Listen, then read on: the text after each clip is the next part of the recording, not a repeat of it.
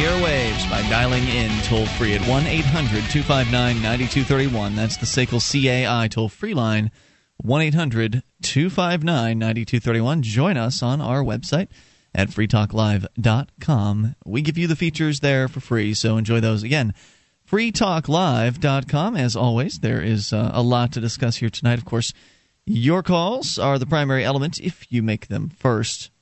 There's been some discussion about this gold situation, and I mentioned it last night on the show, and it has been mentioned, I think, prior to that.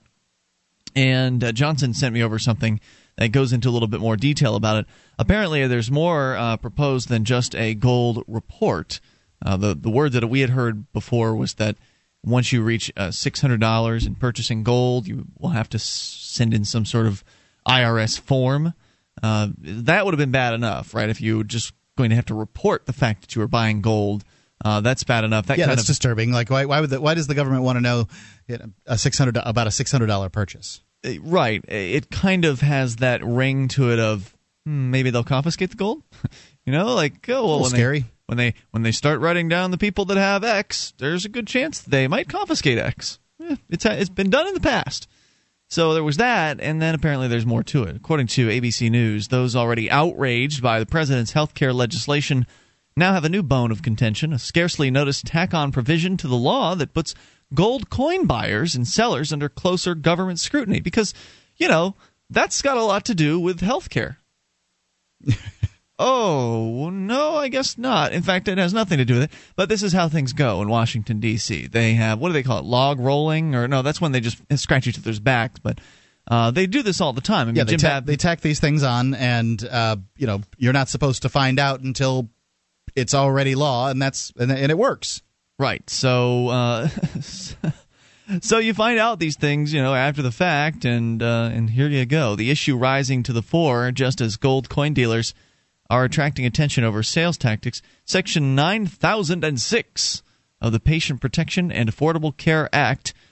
You mean you missed that part when you were reading it, right? 9006. And the Affordable Care Act of the Internal Revenue Code will be amended to expand the scope of Form 1099. Currently, 1099 forms are used to track and report the miscellaneous income associated with services rendered by independent contractors or self-employed individuals. Starting January 1st, 2012, Form 1099s will become a means of reporting to the IRS the purchase of all goods and services by small businesses and self-employed people that exceed $600 during the calendar year. So this is we have discussed this before, this reporting requirement. I didn't know it was the same thing as the gold section, but this is really bad news that if you're going to buy a new computer for the office that runs more than $600, which isn't a hard thing to do, that you'd have to report that to the IRS. Well, wouldn't the company that sold it have to report it to the IRS? Not you when you buy it, is that right? Presumably it would be the company that sold it. But nonetheless, then they're going to ask you and say, oh, well, you've purchased this computer. Now you need to give us your Social Security number so we can give you this 1099 form, because you always get a copy too, right? And they've got to have the right information on there when it comes to currently with 1099s, you basically get a 1099 when you get money from someone. So you have this situation where, all right, you're going to give me $1,000. I'll give you my Social Security number. I guess I can live with that. However, now we're talking about a situation where I'm giving money to somebody and they want to get this sale done, and then after the sale's complete, they're going to want information from me like Social Security number and things like that.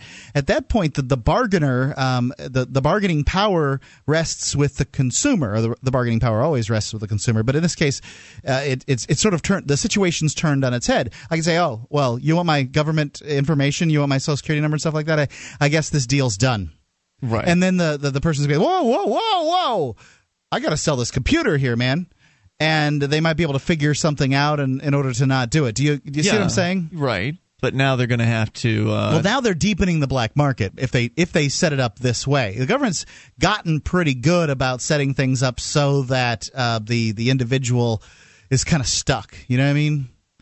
They are very good at doing that. They're very good at making things very difficult and having a bunch of hoops for you to jump through just to do something simple. in this case, buy some office equipment or perhaps to purchase some gold for safekeeping. According to the provision, precious metals such as coins or bullion fall into this category, the category of goods and services purchased by small business and self-employed people. They fall into this category, and coin dealers have been among those most rankled by the change. This provision, intended to mine what the IRS deems a vast reservoir of uncollected income tax, was included in the healthcare legislation ostensibly as a way to pay for it. The tax code tweak is expected to raise $17 billion over the next 10 years. The thing that the government never realizes, though, that once they start taxing something, the revenue pool dries up a bit, at the very least a bit. And the easiest thing to do is look at cigarettes. You know, if you look at the way people smoke cigarettes today, by the way, I went to the store recently, it was $7.50 a pack of cigarettes. That's in New Hampshire. Yeah, and I can't. In 10 some places, to 15 in right, New York City. You can find them for 12 or more. When the government looks at that and says, okay, well, X number of packs of cigarettes are sold here in this geographic area, whether it's the United States or a state or whatever, for this amount of money, then we can tax it this much, and then we'll make this much money. But what happens is the marketplace moves around it. The marketplace is like a river; it'll move around obstructions you put in its way. So either people will buy from outside the country, outside the state, outside the city, whatever it is they need to do. They'll quit. When the federal government put a 40-cent tax on cigars last year, I believe it was started in April, I quit smoking because I'm not willing to give the government any money, any extra money. I'm not going to voluntarily buy them bullets so they can put them in people. So, I stopped smoking, and that's going to happen. And this is kind of how they're figuring don't work. Well, according to the story here, coin dealers not only buy for their inventory from other dealers, but also with great frequency from the public. Most other types of businesses will have a limited number of suppliers from which they buy their goods and products for resale. So every time a member of the public sells more than $600 worth of gold to a dealer, the spokesman for the gold industry basically said that the transaction will have to be reported by the government to the government by the buyer. So every time a member, so it's the business that would be if they're buying gold, if you run a coin shop and you buy $1,000 worth of gold from somebody, which that's not hard to do. That's an ounce of gold. Yeah, well, at least it's in the right direction. You know what I mean? They haven't set it up in this silly fashion that I was talking about previously, but I can tell you that people will make deals based on taxes. I'll tell people at times when I'm dealing with them that look, I just don't want. I'm not interested in paying the taxes on this. I'll do the deal with you, but I'm not going to pay the taxes. Yeah. So do I have to pay in cash? Do you want me to pay in silver? Whatever, because I'm not interested in paying taxes to the government on these things. And I'd imagine that you'd be able to find within the gold industry people that are willing to be flexible with you like that. But nonetheless, most people are going to go along, right? I mean, most people will go along, right? So the government is right in that this will provide them with some new revenue stream. Sure, I wouldn't say it wouldn't. Right. So Pat Heller, who owns how about Liberty Coin Service in Lansing, Michigan, deals with around 1,000 customers every week. Many are individuals looking to protect wealth in an uncertain economy. He said while others are dealers like him. With spot market prices for gold at nearly $1,200 an ounce, Heller estimates that he'll be filling out between, now get this, 10,000 and 20,000 tax forms per year. So this is a small business person that they're loading down with 10 to 20,000 pieces of paper that he's supposed to fill out. This is ludicrous. This is what stifles innovation. This is what stifles productivity in America. This kind of crap. And the stifling can result in the killing of some businesses. Now you could say to yourself, "Oh, those gold businesses are doing fine." Well, maybe some of them are. Some of them aren't. Some of them are on the fringe. I mean, there's a lot of competition out there. It's been selling gold and silver. And now this guy says he's going to have we sell it. He's going to have to hire 2 full-time people just to track all of this, he says. More coming up. You can take control at 800-259-9231. This is Free Talk Live. Have you been thinking about starting a website? I'm going to tell you about a great offer from HostGator. HostGator is a worldwide leader for web hosting, and they make it easy to get your own .com domain name. You create your very own website with their free site builder tools and templates. Use the coupon code FTL, that's FTL as in Free Talk Live, and sign up at HostGator.com to receive your first month completely free. Whether you want a personal blog or a complete e-commerce business website, let the experts at HostGator.com host you.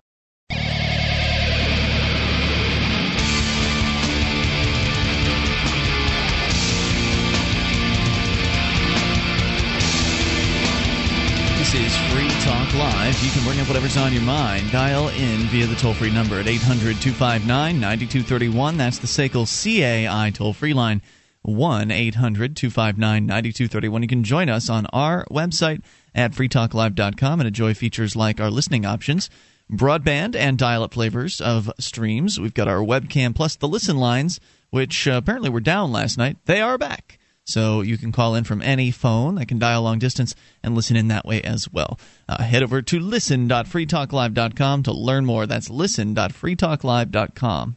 You know, most of the time when you're dealing with the government or the court cases and things like that, it's not even worth taking something to court because you'll spend more money taking it to court for a lawyer than you would actually make.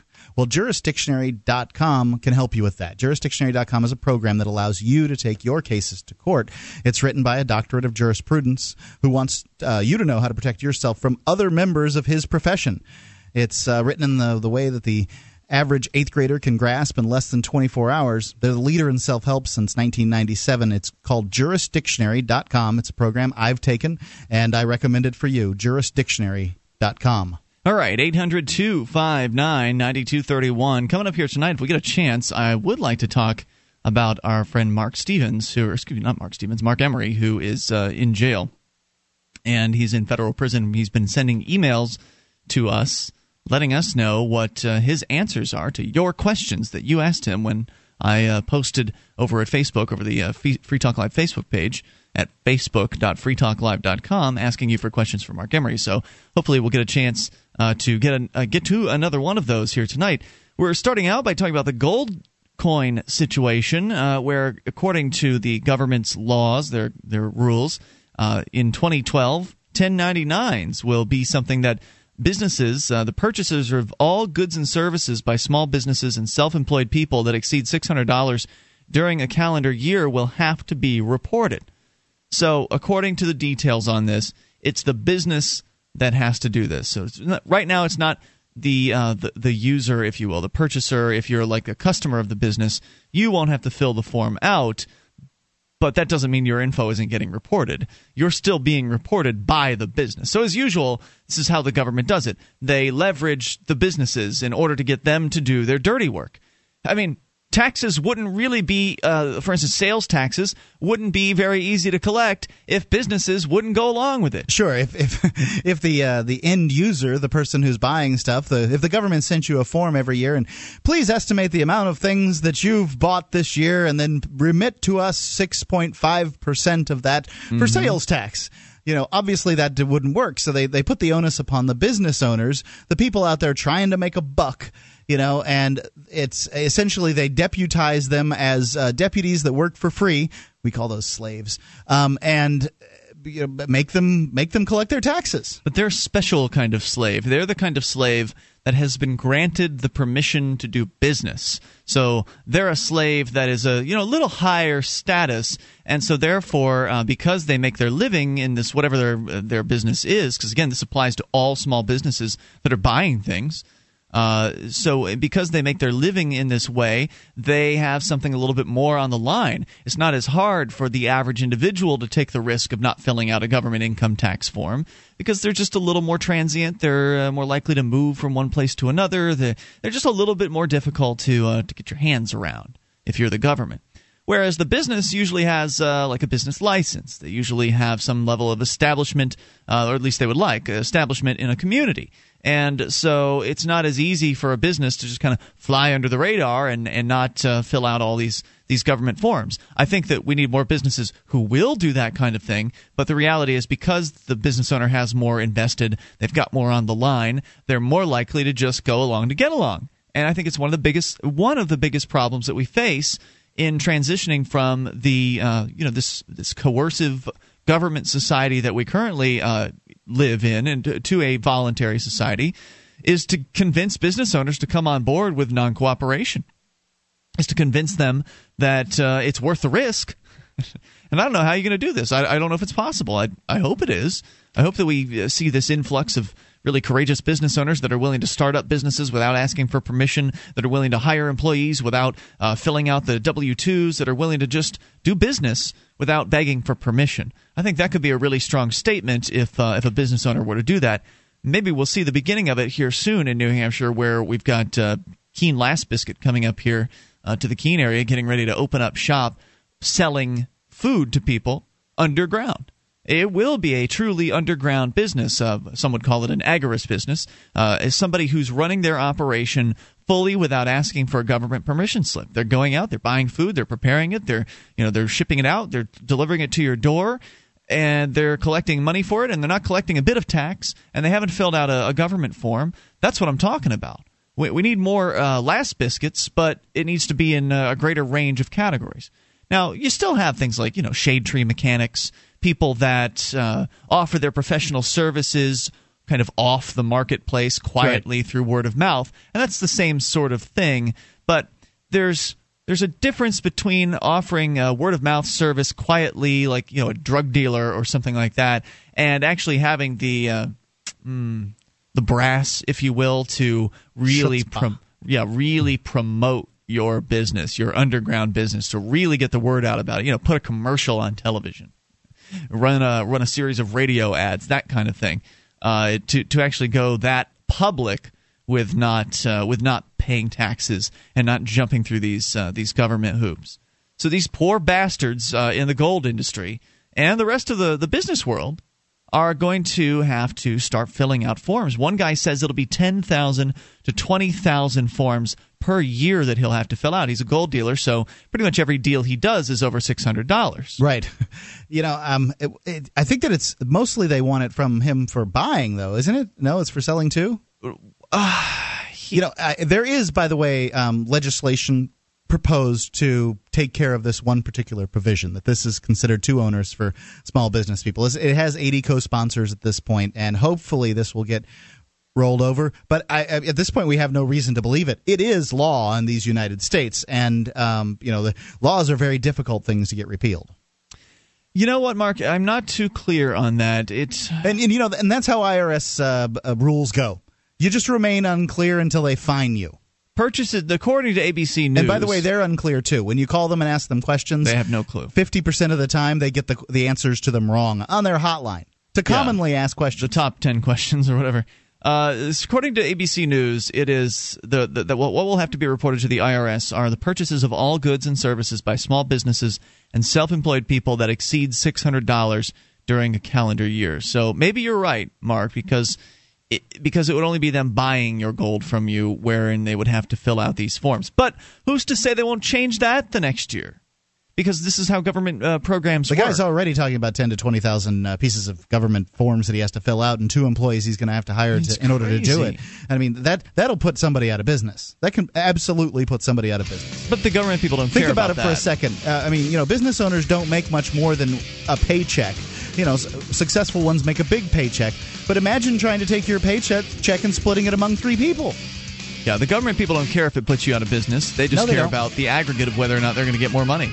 And that's true. They will get more money because people are obedient, and they'll go along with it. Of course, the ultimate question is, when will people stop going along with it? And I don't know. If you've got an answer, 800-259-9231. American patriots, would you like to spend a day or two with other freedom-loving Americans? Learn rifle marksmanship while hearing the real story behind the American Revolution? If you said yes, then the Appleseed program is for you. Part shooting school, part oral history lesson. Appleseed has trained thousands of Americans nationwide. And with hundreds of shoots scheduled this year, you can be sure there's one near you. For more information, go to appleseedinfo.org. That's appleseedinfo.org.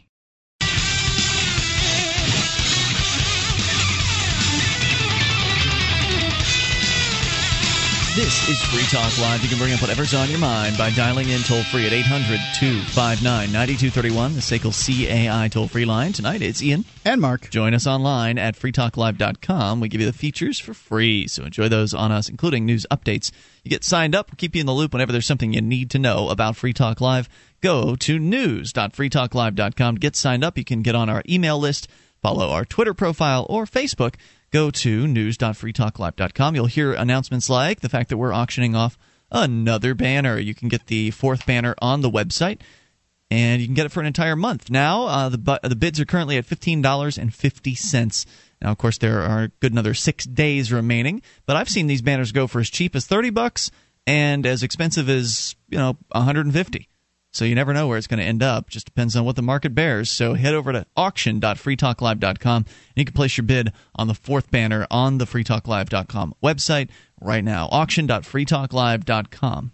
You can get your Liberty message out to thousands of people a month for fractions of a penny apiece. You can do it from the back of your car with LibertyStickers.com. They have hundreds and hundreds of different Liberty sayings. Sometimes I like to just scroll through and read them all, each one, because I find them entertaining.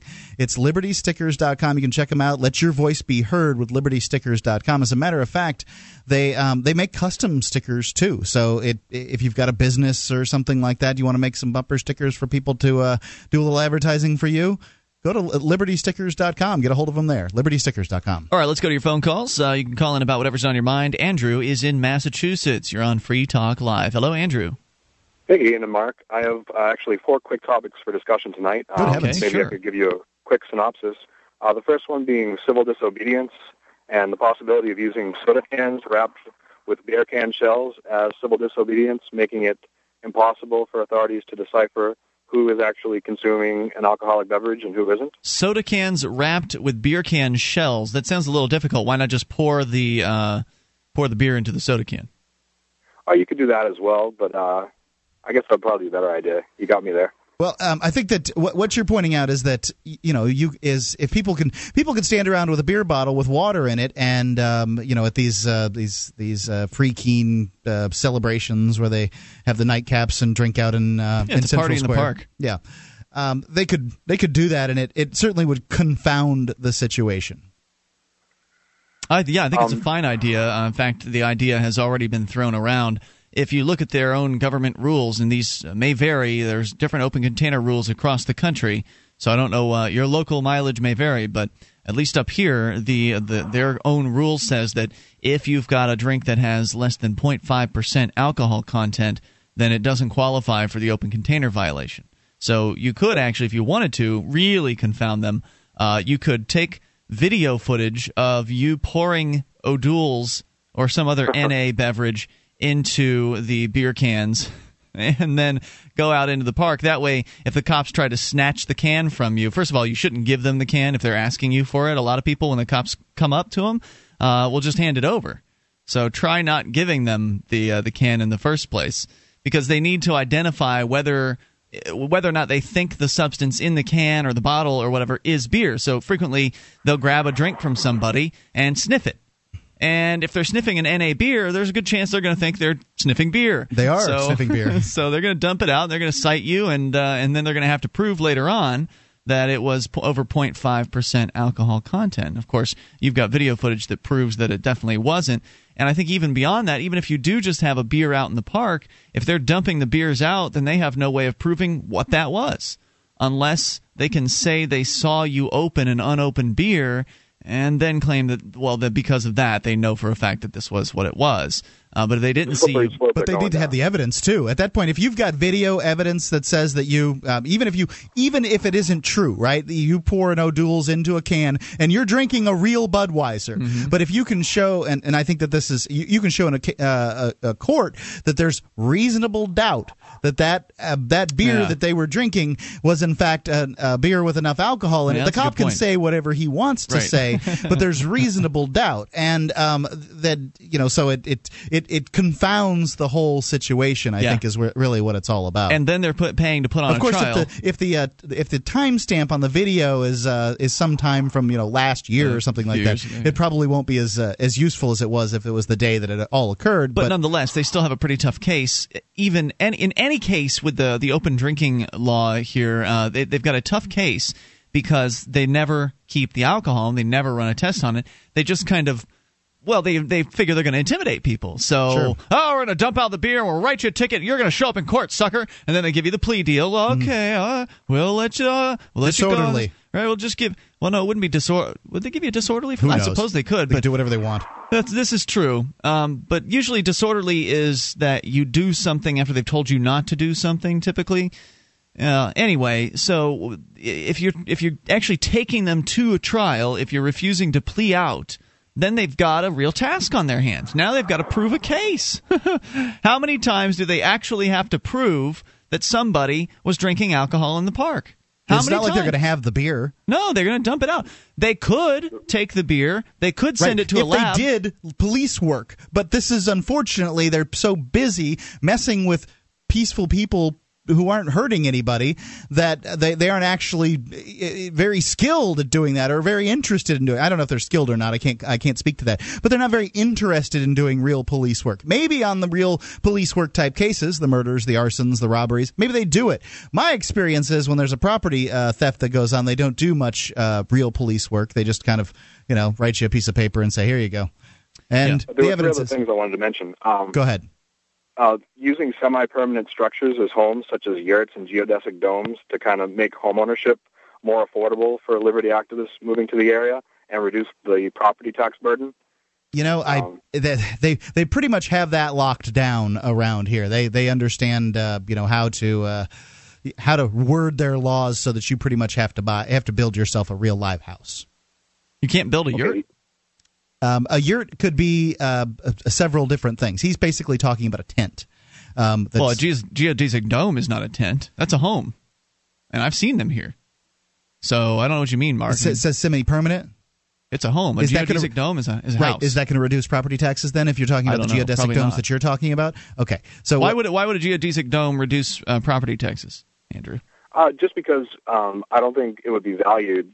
I mean, well, first of all, the value of a geodesic dome I would estimate at about $10,000, whereas a home, quote unquote, would probably be, with the same size, would probably be $100,000. I don't believe it. I've seen these geodesic domes. They're pretty. Some of them are pretty. It might nice. cost you $10,000 to buy the little wood pieces that you put together for the geodesic dome, but then you have to wire it and fill it, and do the drywall and all that other stuff. I mean, the lumber that it cost to build my house was $30,000, but by the time we were done, the thing cost like $150,000. So you can find yurts online for rather large yurts for about $10,000. Is that a tent? Is that a tent or is that a structure? That's an actual structure with lattice, with an understructure, and I think the more creativity you can put into the process, the better off you're going to be. I've heard some people talk about building a home that's partially underground, and then you can only see the first story from the from the road or whatever. When you come in, there's like a trap door that you have to go down or something like that. Something a little elaborate to take like 50% of your home. And the size of the home essentially off the rolls. Of course, then it's difficult to sell that kind of thing. But nonetheless, there's some creative ideas out there. And even if it's just letting people camp out on your property, that's a way to cover property taxes and give people a place to stay. And essentially make it so that people can get here to New Hampshire sooner rather than later. I support it fully. Or just they've got Agris Acres out in Grafton. I mean, people can camp out there cheaply. Or you just buy a multifamily. That's something that already exists, and it's already, most multifamilies are already turning a small profit. If they're fully rented out for their owner, at the very least, they're certainly paying off the mortgage and paying off the property taxes. So there are definitely ways for investors to come up here and provide that housing for the incoming Free Staters. I know you had one or two more points. We'll hang on to you. Bring you back here in a little bit. 800-259-9231, the SACL CAI toll-free line. Of course, this program is brought to you by the Free State Project. We'll tell you more about them coming up here in a few moments. Your calls as well. 800-259-9231, the SACL CAI toll-free line. This is Free Talk Live.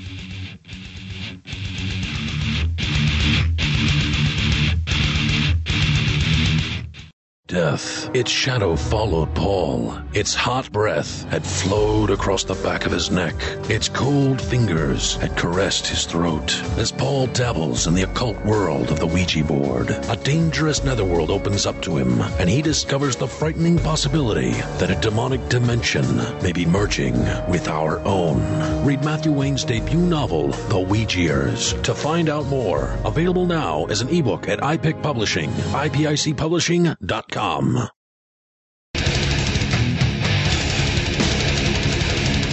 This is Free Talk Live. You can bring up what you want by dialing in toll-free at 800-259-9231. The SACL CAI toll-free line, 1-800-259-9231. Join us online at freetalklive.com. All the features are free, so enjoy those on us. Again, that is freetalklive.com. By the way, I mentioned a moment ago that we are sponsored by the Free State Project, and it is true. You can go to freestateproject.org to learn about an amazing movement full of people that love freedom, people that are moving together in order to get active, to achieve liberty in their lifetimes, maybe your lifetime as well if you come up here.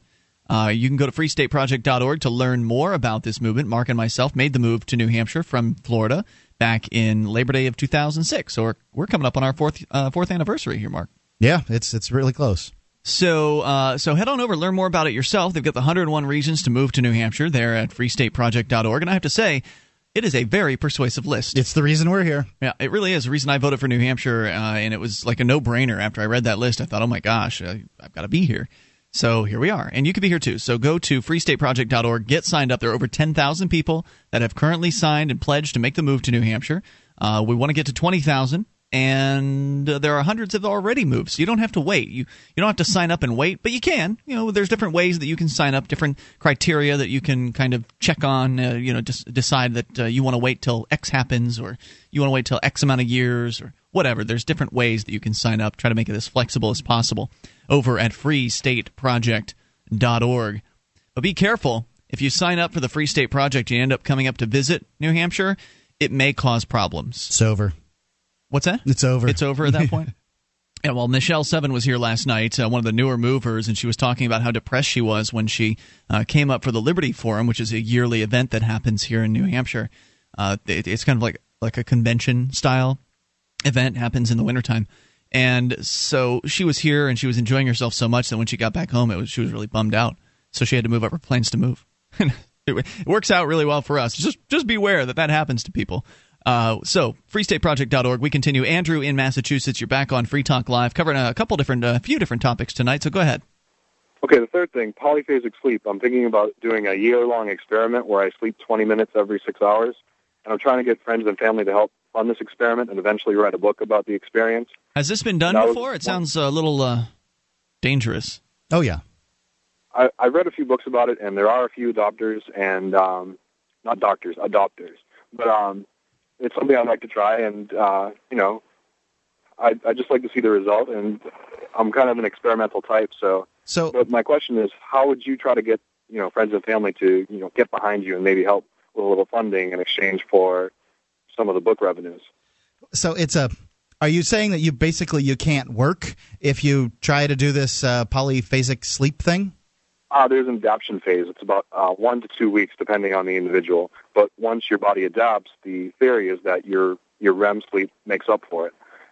So your body learns to adapt, and the sleep becomes more efficient, basically. You need a few bucks to make it through for 2 weeks? Is that what you're saying? Yeah, basically. I'm only looking for maybe a grand or two. My advice is to put away $1,000 or $2,000 in your normal job, and then once you have you've invested that in your own plan, then you'll be more likely to adhere to it. When you take other people's money, you're less likely to. You haven't invested in what it is that you want to do, sort of in a psychic way, so you'll be more likely to fail. So I think that you'll see that if you make the investment yourself by putting put $100 a week away. Put $200 a week away, and you'll see that investment once you can.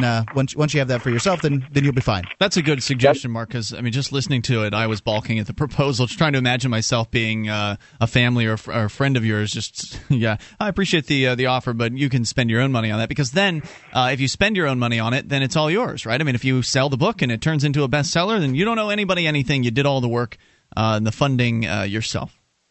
That was the backup plan. All right. So your fourth option.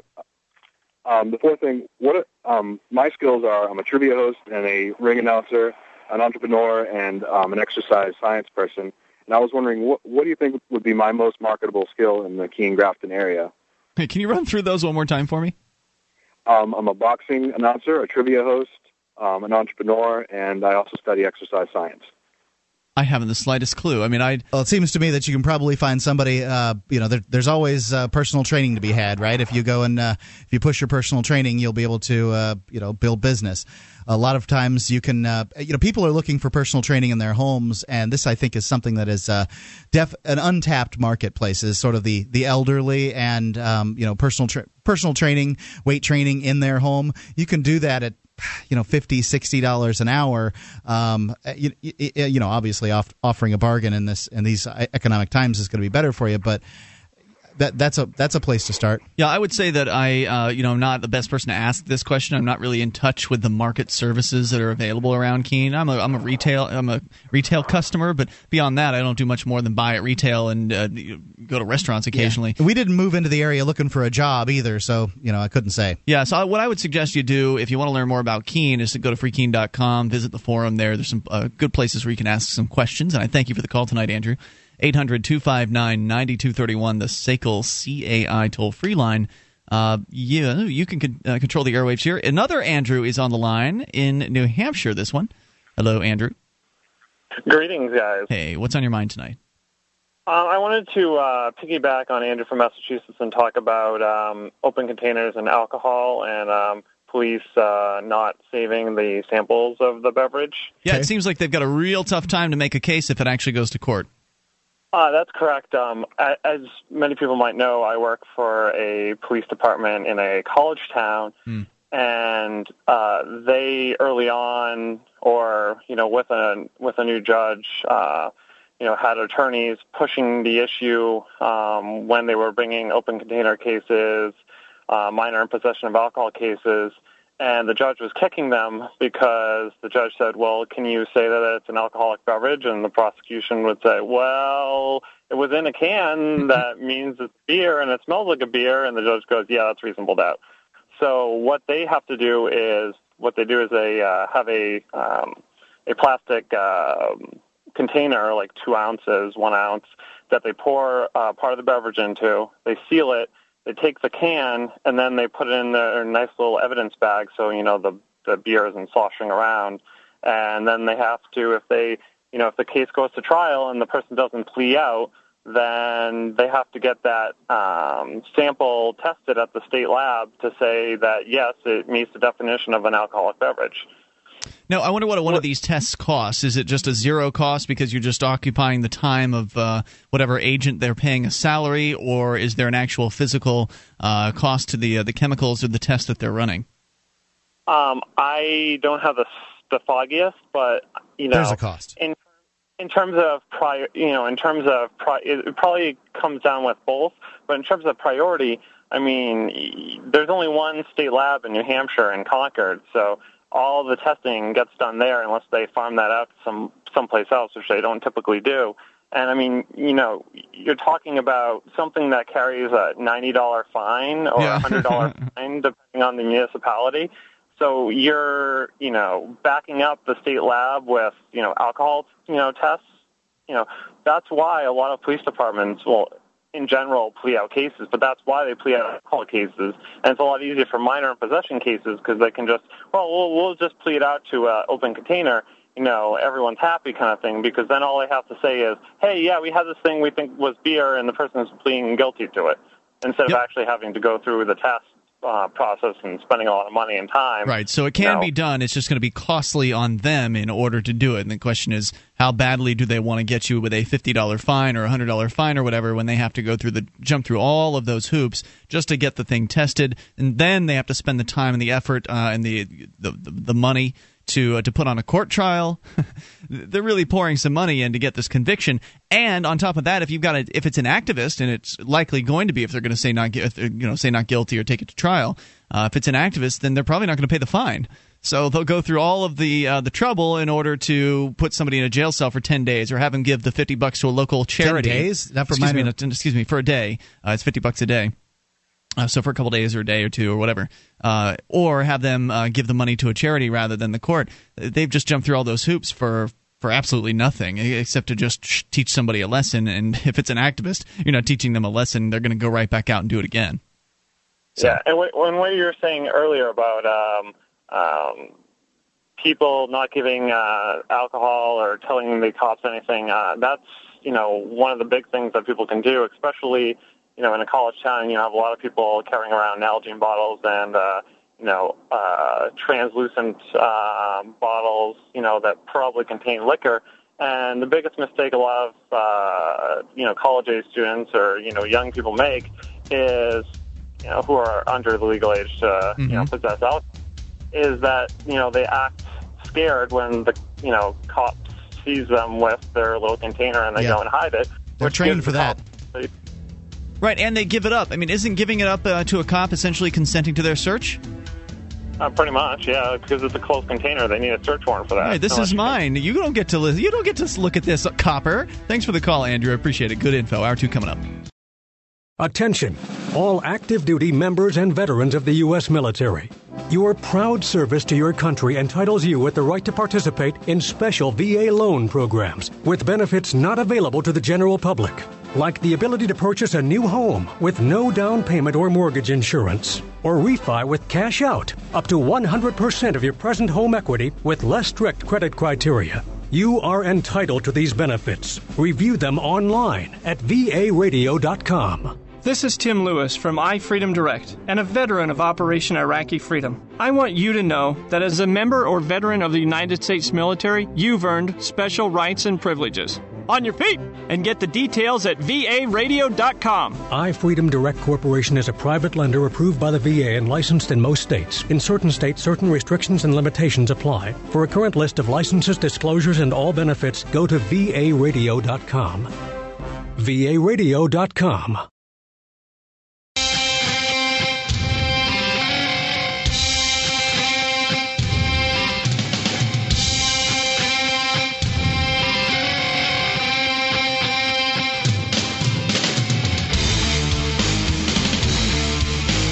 This is Free Talk Live. We are launching into the second hour of the program, and you can take control of the airwaves toll free. 800-259-9231. That number brought to you by SACL CAI.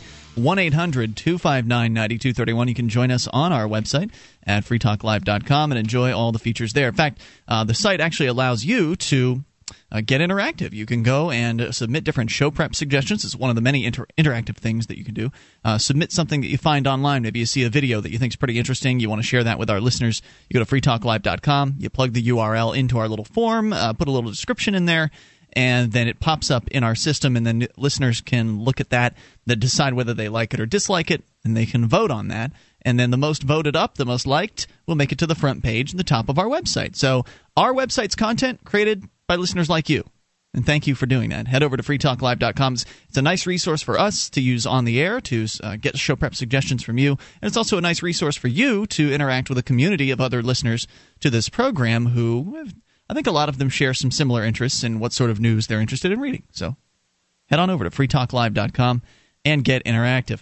We're going to continue with our email series here from federal prison. We're hearing from a man named Mark Scott Emery. He is a heroic guy who is somebody I look up to. He has been doing civil disobedience and been operating a multi-million-dollar empire in Canada. I don't know what qualifications you have to call something multi-million dollars, but maybe he doesn't make $1 million in a year, but he certainly has made over $1 million, more than $1 million doing the course of his business over the years. The guy has been very successful at selling cannabis seeds over the internet, selling Cannabis Culture magazine and products, and he's got his own shop up there in Vancouver. He and his wife Jody have been working very hard for a long time to work on ending prohibition, to convince people that this war on drugs is an insane thing. And because of his efforts, the federal government decided to take note of Mark Emery, and they decided... United States federal government, even though he's in Canada. And they decided to go after him. They did go after him. They got him. Canada actually extradited him to the United States, and now he's sitting in a federal maximum security prison awaiting hopefully transfer to a minimum security prison, but nonetheless, he will be in federal prison for 5 years of his life. And he, of course, never harmed anybody. He just did business with people on a consensual basis. So it's an outrage what has happened to Mark Emery, and you can learn more over at cannabisculture.com. That's his website, and again, his wife Jody busily keeping the operations going in his absence. So we've had the opportunity, because we've been friendly with Mark over the years, having him on the show a number of times to talk about exactly what it is he's been going through in this whole process. So he reached out, or actually I reached out to him and sent him a piece of snail mail while he was in prison, and then I heard back that apparently if you're in federal prison, you actually get access to email. Now you have to pay something like 5 cents some a exorbitant minute. Rate. Yeah, or I think it was like 5 cents a minute. It comes out to like $3 an hour or something like that. And so he actually has access to it, which, that's pretty cool, I guess. And so we have the ability to communicate quickly now with Mark instead of having to wait for snail mail. And so he asked us for some questions, like, you're in jail, you're experiencing these interesting things. It's an unusual situation that most people thankfully aren't familiar with, though more and more Americans on a regular basis are becoming familiar with the inside of a jail or a prison cell. Incarceration nation. United States has more people in prison than I've heard more people in prison than all the nations combined, but I don't know that that's true. But it's certainly more than any other nation in the world, unless you consider nations like North Korea, where everybody's essentially a prisoner. This is true, and you could say that everybody's sort of a prisoner here, but then again, you can leave, right? If you've got the right permission at that point, slip. You can make the argument that everybody's a prisoner in the whole planet because we all live under coercive governments, and the United States. So some people could make a good case the United States is a better prison than most places, and I'd have to agree. And some are more in prison than others, Mark Emery being one of them. So we've asked him a series of questions, which we culled from you, the listener, by going to facebook.freetalklive.com. Our listeners there, they posted these when I asked for them, so we're on number 2. The question for Mark Emery is, why didn't you attempt to seek political asylum somewhere instead of allowing the oppressive U.S. government to lock you in a cage? So why not run? I mean, you got 5 years, you're going to sit in a cage for selling seeds? Why not skedaddle? It's a good question. Mark's answer. I accepted the 5-year sentence because I don't want to be a fugitive. After my time is finished, I want to take Jody around the world to meet our people, the cannabis culture in Europe, Africa, Australia, New Zealand, South America, India. One day I want to come back to America and visit my people in all 50 states. I have more supporters in the United States than the entire rest of the world. I see myself as a liberator who has committed 30 years of my life to purposeful activism to liberate people from the shackles of government tyranny, ever since I read The Fountainhead and Atlas Shrugged in the autumn of 1979. Running away is not my style or inclination. I stand for a very definite principle, and in jail I still represent that principle, that no government should abrogate the bodily autonomy of any human, and that all forms of prohibition are immoral and wrong and must be opposed. Even in jail, I am an advocate, a symbol, a soldier in the cause of good. My dad, who spent his young life in the Royal Navy from 1940 to 1945 fighting Nazi Germany, said, "You serve where you're called to serve, son." And I serve my cannabis culture and the wider culture of freedom-seeking humans everywhere by being principled, stoic, a good example. Fleeing destiny is not an option for me.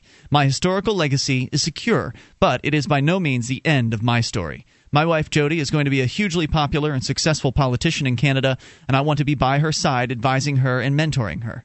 My greatest achievement over 30 years of principled advocacy may be the dozens and dozens of superb activists who are protégés of mine and have now become tremendous activists in every state and province in Canada and the United States. And that's really a powerful thing to say on his part. I mean, beyond him saying, I'm standing for my principle and I'm not going to run from this.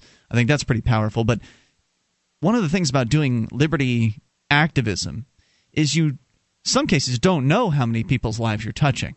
That's certainly true about Free Talk Live. I mean, we're on the air every night, and there are countless ears out there that are hearing this program, and we don't know about most of you. But we don't know what you're going through. You know, what kind of emotional ride you've been on as you've gone from supporting the coercive state perhaps in various different ways to changing your mind about these things, changing your mind on very critical issues. We certainly did. Yeah, such as coercion, and had it not been for some of the people that influenced me, Harry Brown, the 1996 Libertarian Party presidential candidate, maybe I wouldn't have come to this movement. Maybe, who knows how things would have ended up playing out. Life's weird, Right, and so there's all of this. There are these ripples that are made from an act of activism, from somebody who does something that's visible for the ideas of liberty. Somebody like a Mark Emery that stands up and leads the way in a particular area, encourages and inspires others. And it's great because you don't really know how much you've encouraged others. I mean, it's nice when somebody writes you, and I'm sure he's getting this while he's in jail. And you can write him, by the way. You can go to cannabisculture.com, and there's instructions there. You click a link at the top of the page to get instructions on writing Mark. But while you're in jail, you'll hear from people who say these things, that you inspired me, that thank you for what you've done. Even though you're sitting in jail and it's crappy and you can't see your wife, that sort of thing.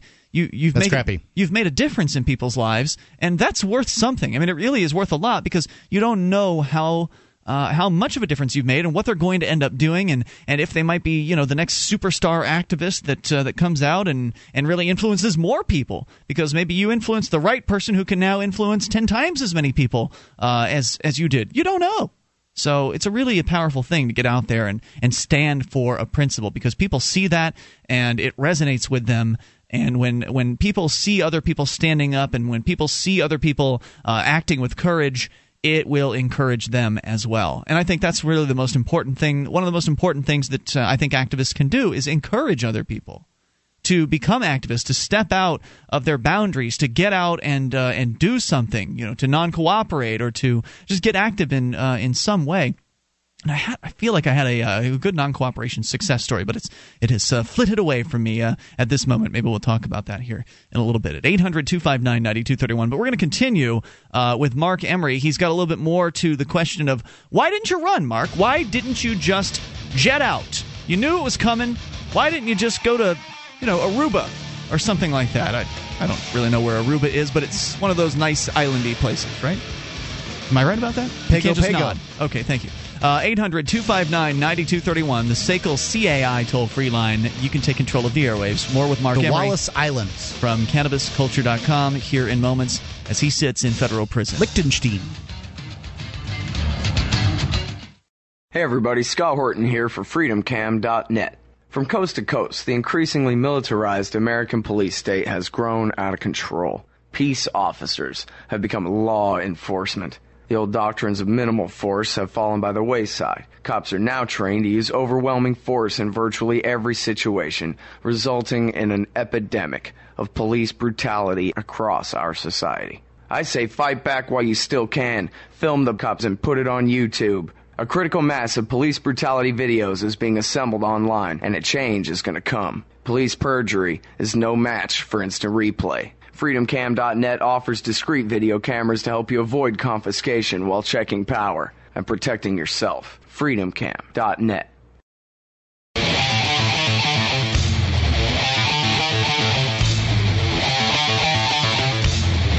This is Free Talk Live. You can bring up whatever's on your mind. Just dial in via the toll-free number at 800-259-9231. That's the SACL CAI toll-free line, 1-800-259-9231. Join us online at freetalklive.com. We give you the features on the site for free, so enjoy those on us. Again, that is freetalklive.com. Features including our shrine of female listeners, the dozens of ladies who've taken the time to send us their validated photo to show they are indeed listeners of the program. Head over to shrine.freetalklive.com. See it for yourself. And if you're a lady listener, you can send us a validated photo or video. Get the details at shrine.freetalklive.com. Do you want to pay higher prices for goods and services? Well, you do every time someone doesn't pay their bills. This is one of the many compelling reasons that SACL CAI has been at the cornerstone of collections for more than 35 years. Before you pay higher prices, think whether the business, be it bank, hospital, retail store, or utility, could use some help with their collections and containing costs. So they're not passed on to you. Tell them to call the dedicated collections experts at SACL CAI for a no-cost, no-obligation proposal. SACL CAI, you can see their banner at freetalklive.com. All right, 800-259-9231. Back to the email box. This one, actually, it's a special email box for a website called CoreLinks. The federal government's hired some company to provide email to the various different federal prisons around the country, and that's how we are able to interact with Mark Emery, who is one of the heroic anti-prohibition activists, the man behind cannabisculture.com, tremendously visible icon in the marijuana prohibition movement or the ending of prohibition. Actually, he is opposed to all prohibition. He focuses on marijuana, I think for obvious reasons, because, well, it's probably the most popular of the prohibited products out there. So makes sense. You want to get support behind you, support the most popular prohibited product. But Mark Emery, excuse me, if I called him Mark Stevens, please slap me, Mark. I'm not going to slap anybody, but verbally slap. Give me a verbal slap. I understand the reason you get confused. They're both marks that start with a C. So anyway, Mark Emery is out there relentlessly promoting the end of prohibition. The federal government went after him, and they got him. He's in jail now for 5 years, prison, excuse me. And so that we've been asking him questions that our listeners passed on to us for him. The first question was, well, why didn't you just run? Why didn't you just escape?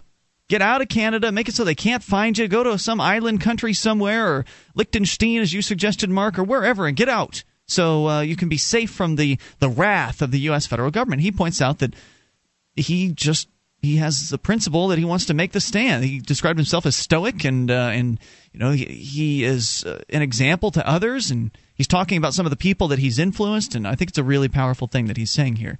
He says, my influence and example have lit the fire of passionate activism in tens of thousands of people, and I want to continue to be that light and inspiration. Running away to secure some physical comfort is a degrading trade for the influence I have now, even in captivity. It makes me I believe what he says because, knowing about how much money he's put into marijuana activism, he's basically taken the millions of dollars that we've talked about he's earned, and he's dumped them back in. Certainly he's lived off of it, and he hasn't lived poorly, but he's put an incredible amount of his money back into getting marijuana legalized, decriminalized, whatever it is that he believes is best. You say he hasn't lived poorly. I mean, sure, he's eating well, I'm sure, but at the same time, he has always lived in this apartment like above his business. So it's not like he's got this palatial estate. Right, it's not or something lavish like or anything like that. Right, he's a fairly, from what I can tell, frugal guy with his own lifestyle, I guess. And so he says, running away to find some unachievable security as a fugitive is plain wrong for a man of my goals. I must confront the beast head on and change the nature of our governance, and that means enduring and perhaps suffering the cruelties of a pernicious state in order to achieve liberty in the future. So that's his answer to that question. I think we'll throw another one in here. Number 3, that one was much shorter than his first one. Number 3, what do you think you've accomplished by being put in jail? This is one of those questions that's kind of the toughie that somebody like you would throw out, Mark. I've heard you ask this one before of some of our activists up here in New Hampshire that have been put in jail. Well, don't you think you could have accomplished more had you been on the outside? What have you really accomplished by going in there? You haven't actually cost the system any more money. It doesn't really cost them anything extra to take on one extra prisoner beyond the baloney that they feed you during the daytime. So really, what is it that you've accomplished is the question to Mark Emery as we retrieve his answer here from the federal email system. He says, I accomplished many things before I got put in this jail, overturning the marijuana literature ban in 1994, paying for some of the precedent-setting medical marijuana court decisions in Canada, contributing $4 million to the movement from 1995 to 2005 in grants, donations, financing for class action lawsuits against the U.S. government. You know why this guy is wanted by the U.S. government. Supreme Court challenges against the marijuana laws, ballot initiatives in Washington, D.C., Colorado, Arizona, Alaska, the global marijuana marches, which cost over $35,000 each year, and over 300 projects around the world, but largely in the U.S. and Canada. Cannabis Culture published for 15 years. Now it's on the web at cannabisculture.com. Pot.tv was the world's first streaming video service of any kind. And I remember that from way back in the day. It started back in January of 2000. Certainly the first cannabis streaming video website. I financed marijuana political movements in countries around the globe. Over 30 years of libertarian and cannabis liberation activism developed a loyal base of supporters and admirers that has sparked the worldwide Free Mark campaigns. Without that 30 years of incredible activism and achievement, including 25 arrests, 21 jailings, 6 raids, and all in civil disobedience, and $4 million donated to non-proprietary, meaning I had no stake of ownership in the project, activism by others, I've demonstrated in this 30 years, but particularly the 95 to 05 period, why I'm considered a leader of the leaders of this movement. And then he cites some of the documentary work that has been written about him and produced about him. And there's been quite a bit. I mean, full-length, hour-long coverage by... So this is all things that he achieved while on the outside, though, correct. Right? Yeah. And exactly why they decided they didn't like him very much. Because it's clear. He's a threat. He is, no doubt. I understand why they decided to put him at the top of their list, because it's not about dangerous people; it's about people dangerous to them, the state, and to their, the way that they make money and the way that they rule.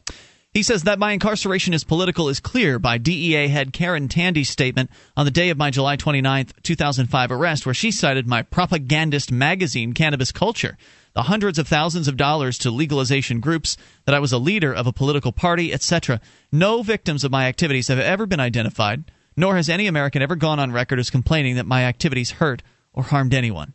So by being in jail, I'm giving the people a chance to display their affection, loyalty, admiration for a lifetime of my principled activism on behalf of the American and Canadian people, the worldwide culture, actually. To return me to Canada or to have me pardoned, the campaign is a way for people to feel emotion about oppression, and with that emotional impetus, to learn about the war on drugs, about the tyranny that comes from the drug war and government. When an individual, even by themselves, holds up an America Must Free Mark Emery sign at their busiest intersection, or just to hold a sign saying Google Mark Emery, it can motivate strangers, passers-by, students, the curious, journalists, people of all kinds to look up my name and read my Wikipedia entry, see the videos and read history and become curious, and then maybe even inspired. So they can read my inspiring life story and become principled advocates for freedom themselves. And so the work of one supporter recruits more and more activists to become involved in a greater struggle against tyranny, as well as the more specific goal of liberating me, their martyr and representative, from the Gulag. There you go. Mark's answer to your questions. The question being, what have you accomplished by being put in jail? People are going to galvanize behind him. They're going to reach out. They're going to spread the word about Mark Emery, hopefully ever more so. And I think you can also point out, and he didn't point this out, but when you're on the inside, you're still doing activism. You're still talking to people about freedom. You're talking to the guards. You're talking to the other inmates. There's some value there, too. More coming up. You can take control of the airwaves. This is Free Talk Live. This Your Family Today tip is brought to you by Boost Kid Essentials, the nutritionally complete drink with 25 essential vitamins and minerals and probiotics to help support your child's healthy growth. Visit us at kidessentials.com. Calling certain foods bad or good doesn't go very far in helping kids understand about balanced diets. Discuss the powers of foods. Carrots are good for your eyes, fish keeps your heart strong, and how they work together to help kids grow, and they'll remember it even better. For more tips like these, visit us at parenthood.com/yourfamilytoday.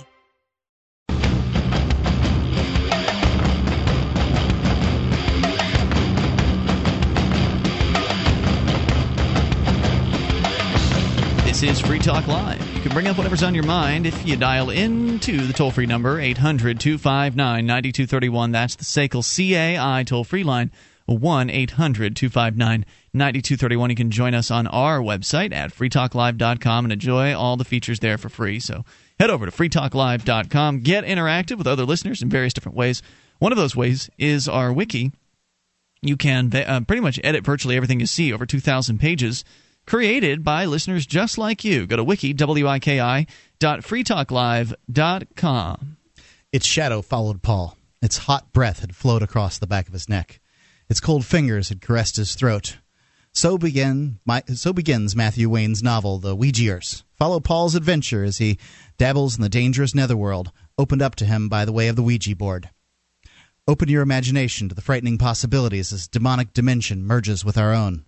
What occult realities will Paul discover? What hidden powers will he have to battle? Read The Ouija-ers to find out. Available now at ebook.freetalklive.com. It's ebook.freetalklive.com. Toll-free number 800-259-9231. As we continue here, Mark, you wanted to share 6 things that the cops can do to just absolutely screw you. Is that pretty much the story from cracked.com? Yeah, it's another great Cracked article. We are so lucky. Actually, I got it from freetalklive.com's ranking system there for news stories. Somebody put it up there.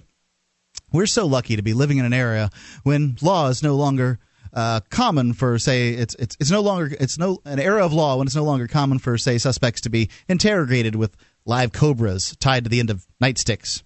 Unfortunately, there are still many colorful ways that the police can royally screw you when it comes to, and while Lady Justice shrugs. For instance, you might be surprised to learn that right now in the United States, it's actually legal for cops too.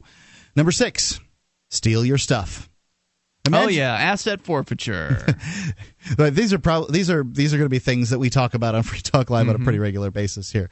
Imagine you had your car stolen, but then fortune smiles upon you and the cops find it after the thief used it to smuggle, say, 200 pounds of cocaine across the border, running over 30 children in the process. You realize you're going to need to get it all back and its fluids replaced from the mechanic with a soft voice and gentle hands, but you still want it back because, hey, it's your car. It's your car, right? Yeah. Not anymore. Yeah, there's some bad news. It's been sold by a new espresso machine for the station's break room. Sold to buy a new espresso machine at the station's break room. It's called civil asset forfeiture. You probably have already heard of something like this, where the police get to seize the car and house of some drug kingpin and stick the money in the department's budget. It's called criminal forfeiture. Right, except most of the time it's not a drug kingpin that they're doing this to. Because they rarely bust drug kingpins. Right, they don't find them very often. But then there's this loophole where the police can seize anything they suspect has been used in a crime, even if it doesn't belong to the criminal, and even if there hasn't been a conviction. So this has happened to people, landlords, and their houses. Be careful if you own the rental property that you have, because, hey, suddenly the police see an opportunity. Absolutely. If they like the car you drive, they can just accuse you of being a drug dealer, and then good luck getting it back. Yep. I suppose it's possible, but then you got to hire a lawyer and go through how much are you willing to spend to get that car back. Right. See, if you, the actual owner of the goods, tries to challenge it, the burden of proof is on you to prove that you didn't know it was being used in a crime. It's called civil forfeiture. For the police, there's no legal requirement to prove beyond a reasonable doubt that, say, your TV set was once used by the ring of a ring of Dutch pedophiles to view kiddie porn. They can simply take it without ever giving it back, and even if they never formally charge anyone for a crime. Yeah, you would have to prove that your product or whatever it was that they took from you was not used in those crimes. Good luck doing that. Here's an example. In 2004, Zahir El Ali, a Jordanian immigrant and U.S. citizen, sold a truck to a man who agreed to pay for it in installments. Before he could finish making the payments, though, the man was arrested for drunk driving and the truck was seized. Seeing as the car still legally belonged to Zahir, he still had the title, he demanded it back. The police refused. Yeah, and they possibly laughed at him. Because civil forfeitures are so simple. Over 40% of police executives admit their budgets depend on cash from them. That means each year those stations have to do it. Yeah, have a quota of forfeitures to fill, and technically there is really no stopping them from filling it with your Xbox. Number 5. Guess your car is speeding, and they can guess that your car is speeding and guess your car's speed and then ticket you for it. Does this scenario sound familiar to you? Sir, do you know how fast you were going? Well, it could have been more than 40 or 42. Sir, it was over 100. I have it on my radar. I see. Sir, where are your pants? That's actually a very funny story, officer. Anyway, yeah. Luckily those days are in the past. But the part about speeding, spending the night in jail for driving bottomless around school zones, the radar thing, the police don't need them anymore because now they can just guess your speed and ticket you based on that. Looked like 100. That's as of June 2010 when the Ohio Supreme Court decided 5-1 that a trained officer doesn't need any of those newfangled gizmos to determine if a car was speeding. In accordance to the ruling, the visual estimate of an experienced police officer is enough to convict anyone of speeding. So his hunch, basically. Yeah. Without the need for pesky wastes of time like independent verification and proof. Evidence. Right. Some might argue. Yeah. And really it just goes to show that these people in robes in these so-called Supreme Courts will pretty much bend over backwards to help out the police at your expense. That's their job. Yeah. I mean, that's what they're set up. They work for the same organization. Mm-hmm. Some might argue that this grants too much power to the police, but really, what's the worst thing that could happen? Mark Jenny of Akron definitely wasn't the first person to ever get ticketed without a radar reading. But unlike most motorists, he refused to take it lying down and fought back all the way to the state's Supreme Court. Sure, in the end, he lost and had to pay his ticket, involuntarily helping to legalize radarless ticketing and probably losing a crap load of money in attorney's fees. But wait, we forgot where we were going with this. So, yeah, that's what happens. So police officers can just decide that you were speeding. Amazing. They don't even have to. What's it called when they go alongside pace of you? You? Yeah, pace you. They don't even have to pace you anymore. They just guess. That looks like speeding. Wow. So, number 4, they can arrest you for drinking in a bar. Picture yourself on a typical Wednesday night, hunched over a shot of whiskey, ready to commit mass murder on your brain cells. The smug little bastards that they are. After taking one sip, a bunch of cops burst in and tackle you to the ground. In your state of shock and confusion, you apologize for drinking and beg them not to tell your parents. It takes several minutes before you realize that you're now 26. Yeah. You live alone and that you were arrested for tasting alcohol in a bar. Tasting alcohol in a bar. That's the scenario in states where very broad public intoxication laws, like Texas. In 2006, Texas scored the highest number of drunk driving fatalities in the country, and after determining that this was the rare problem that could not be blamed on immigrants or homosexuals, the state officials decided to do something about it. Namely, they dusted off an old 1993 law and gang interpreted it atop a pinball machine until somehow became illegal to arrest people for so much as being near a bottle of booze anywhere, including a bar. We're not exaggerating for the sake of comedy here. Not only have they decided a bar is part of the public and that public intoxication forbids that they be intoxicated in the bar, but they don't even require a breathalyzer test to determine if a suspect is really drunk. They can make arrests based on nothing more than hunches. Wow. In June 2009, Fort Worth officers used the new public intoxication regulations to arrest a bunch of folks at local bars. That, by the way, happened to be the area gay and homosexual bars that were there. That they went after. Things that make you go, Yeah. Naturally, according to witnesses' testimonies, none of the arrestees were actually drunk, though they were dangerously brown or homosexual. Now, you mean I see. So basically, they're using this very nebulous law to target people they don't like. Well, they were targeting everybody because we interviewed the Texas ABC, is what it's called. That's right, we did. Carolyn Beck from the Texas Alcohol Bureaucratic Firearm Commission. I believe she went out and got a real job after our interview. But for real? That's what I heard. Well, maybe we changed her mind, Mark. Maybe she... She was a very, very kind lady on that interview. She was. She should not have been working for the government. So there's more coming up here at 800-259-9231. Different ways the cops can screw you. And some of these, if you've been listening for a while, you already knew about, but always good to repeat this information. More coming up at 800-259-9231. Share your stories with the police or bring up whatever's on your mind. It's Free Talk Live.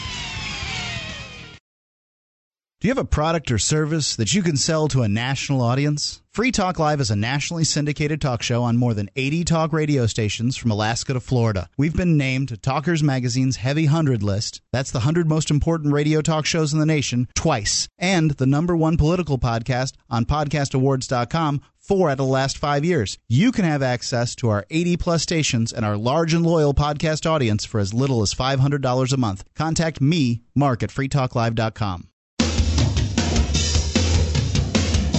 This is Free Talk Live, and you can bring up whatever you want by dialing in toll-free at 800-259-9231. The SACL CAI toll-free line. Wesley Snipes possibly going to jail, looks like for 3 years. We'll give you some of the details on what's going on with that, because we thought he was going to not be having to face that sort of prison time. Those details coming up. 800-259-9231. Your calls as well about whatever's on your mind. In fact, we're doing the 6 things that the cops can do to screw you over. Mark, we got through, half of them? Yeah. 3? We're going to put the rest of the 3 on hold. We're going to go to the phones and the fun. Mama Allie is on the line in Georgia. You're on Free Talk Live. Hello, Mama Allie. Hi, Ian. Hey. Hi, Mark. Hi. What's on your mind tonight?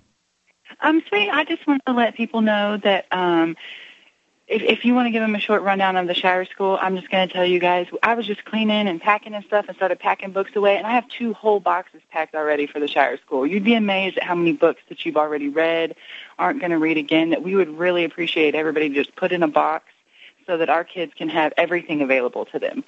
So I'm just calling everybody to clean out their cabinets, collect all the books that they can, any kind of educational material whatsoever that our kids can get their hands on, we'd appreciate it. You're talking about a schooling effort that's going to be starting up here in the Keene area of New Hampshire. They already have the Free Staters, liberty activists around the rest of New Hampshire. Some of them have started. There's a school, I think, in the Manchester area, if I'm not mistaken, a kind of a private school that's run by Free Staters. I don't know a whole lot about it, but I know it exists. And so you guys are going to be creating kind of a I don't know if school is school really the right word? I mean, it's not going to be structured in the same way that a lot of schools are. It's going to be more of like an open center for people to come and exchange expertise and ideas with the kids? Right. How would you describe it? Absolutely. Be able to, we're going to offer a lot of different teachers, a lot of different people from a lot of different places in life that can offer our children education from their level, a lot of different liberty and freedom-minded paperwork, educational materials. I don't exactly know the word for it, but a lot more material than that they would be exposed to in normal schools. So we're just trying to gather those things right now to be able to expose them to things that we really feel like are relevant in their lives, not the things that the people who make the system that you have your kids in public school think are relevant in life, which, as you can probably pretty much tell from your life, you don't really use much of what you learned in high school or school, period, in your everyday life now. There are more things that our children definitely need to know. And it's not even what you learned in school that you consider sort of the education that I think is really so bad. Not to say that there isn't some bad aspects to it, but I think it's what you don't even realize that you learned. The sit there, shut up, ask to use the bathroom, stand up, pledge to this. Just the whole way that school teaches you to be this cog in their machine, as opposed to somebody definitely thinks getting ready outside for the box. System. Yeah. Well, that's great. Definitely Mama getting Allie. your children ready for the system, and I definitely think that the system is something that we should avoid at all costs. I would expect especially with our children. I was going to say, I would expect you'll end up having more success getting books and materials and such from people that are local to the Keene area. But nonetheless, how can folks that are outside of the area get in touch with you if they want to help out? Actually, we have our Facebook page. My Last Biscuit Facebook page has a group called the Shire School. You can put it right in your Facebook page, and then if they want to donate things before we get there, and I don't have the address for the box right offhand right now, but you have it. It's yeah, we're not going to be able to give out we're not going to be able to give it on an address. It's just too difficult. Just doesn't work. But if people go to Keene Last Biscuit on Facebook. That's fine. They can go to our group, and we'll direct them from there for sure. All right, great. So you still on track to get up here in early August? Oh, baby, you don't even know. I've been busting my tail, but let me tell you, I told you I'd be there, and I'll be there. All right, we fantastic. might be cooking from a campground until we find a house that's the right house, but by God, we'll be there. All right, cool. We'll look forward to seeing you. And Mama Allie, thanks as always for the call. I appreciate hearing from you. That's the lady I was talking about earlier, by the way, in the show, where I mentioned that there's this underground food business.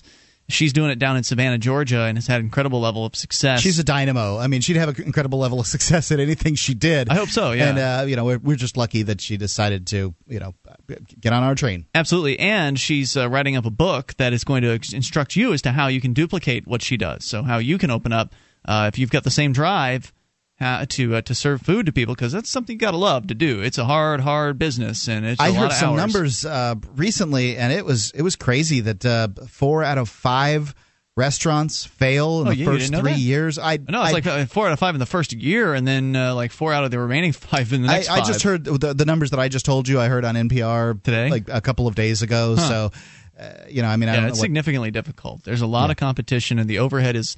There's not a lot of profit to be made in the restaurant. You gotta love cooking. You really do. And so taking the overhead out of the picture makes it a little easier, right? Because if you don't have to pay for the business, the kind of storefront, window front business with all the tables and chairs and everything like that, if you don't have to pay for all the staff, the kitchen staff and everything, you can just operate it out of your home. And that's what she's doing. She's operating her own food delivery service right out of her house, and she's providing people with home-cooked meals at great prices. You get incredible portions for what $7, Mark? You're probably going to eat at least 2 meals. You could probably split it up. It's huge. Yeah. So we're looking forward to that. I don't know how I could eat that whole thing in one sitting, but I think you probably could. There was something that I got that I was able to shovel down, but it was just because it was so delicious. Like I could have probably, if I wanted to, I could have stopped, but it was just so good I didn't want to stop eating it. So that's the kind of thing that I think that we need to see more of, is people going out and on a bit of a limb and putting some of their freedom on the line. And the good thing about this is you don't have a whole lot on the line.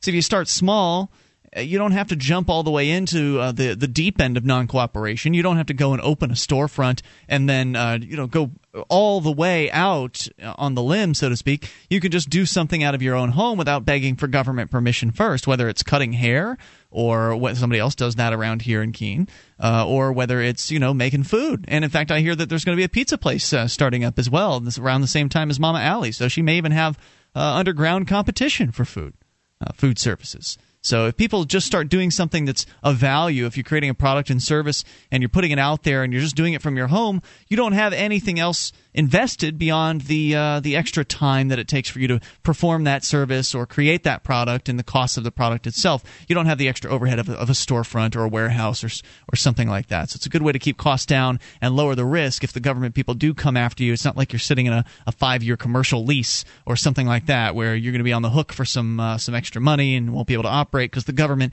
is jumping down your throat. So it's a good way to start. Let's continue with your phone calls and go to Florida, where Chris is on the line. Chris, you're on Free Talk Live.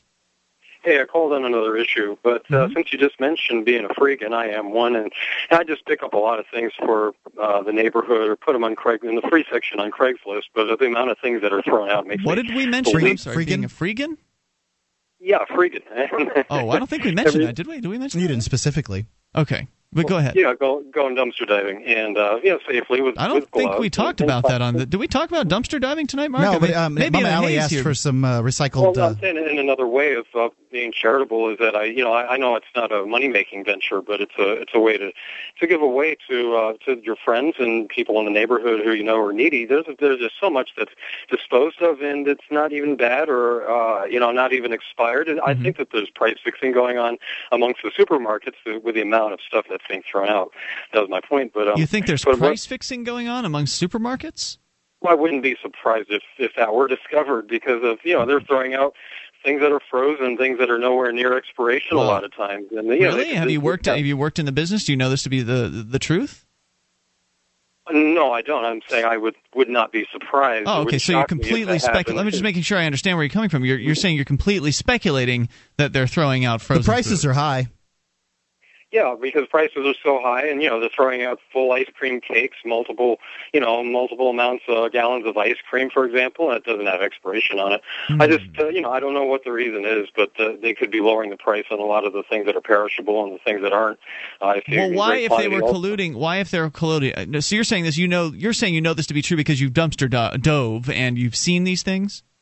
Yes, and not just food, also merchandise. I mean, there's a lot of toys that I find and give away on Craigslist and so a lot of Christmas lists and such like that. Well, isn't it possible? Okay, so here's what I guess I want to know is if they're throwing away food, as you say, and you believe it is not expired, what would that have? What would their motivation be to do that?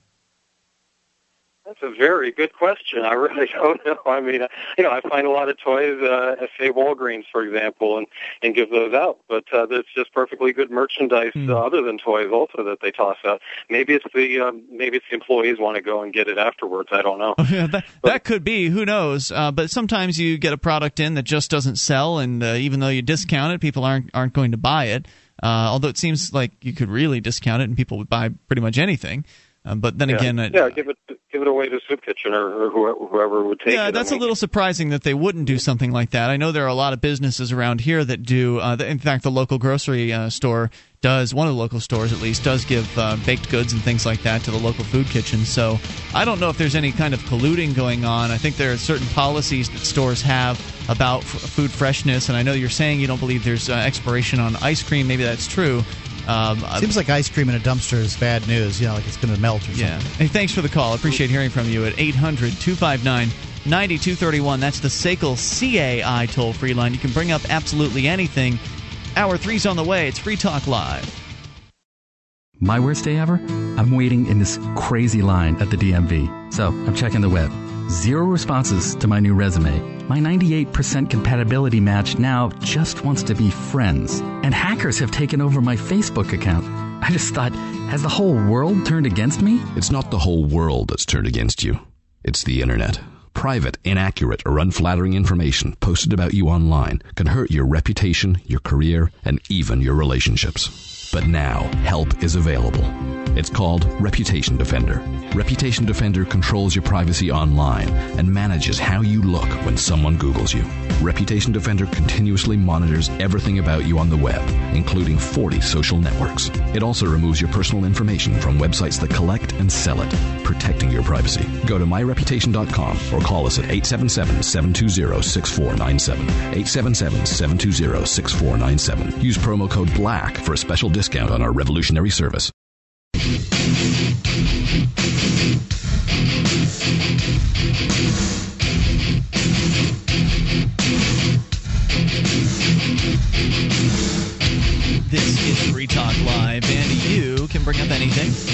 here into the third hour of the show. To control of the airwaves, toll-free number, 800-259-9231. That is the SACL CAI toll-free line. And joining you tonight, it's Ian.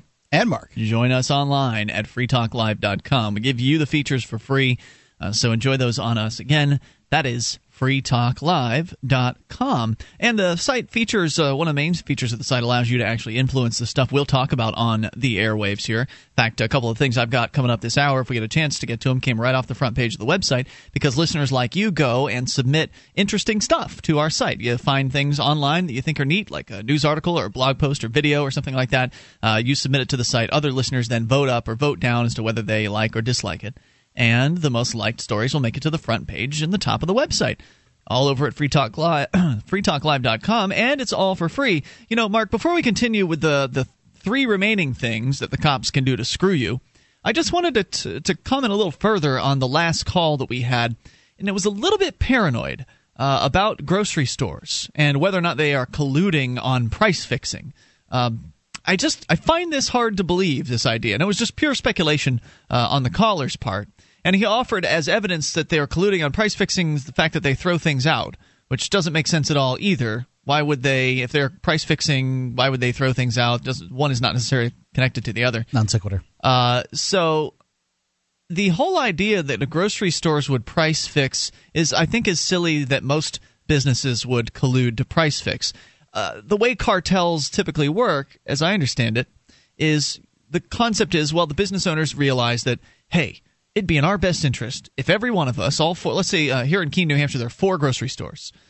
So if all 4 grocery store owners get together and they say, all right, well, we're having a tough time out there. People are, it's just we've got to get some more money in, and it's hard to compete against you guys because you keep slashing prices and making it more difficult for us to sell our milk or whatever it is that they're wanting to sell.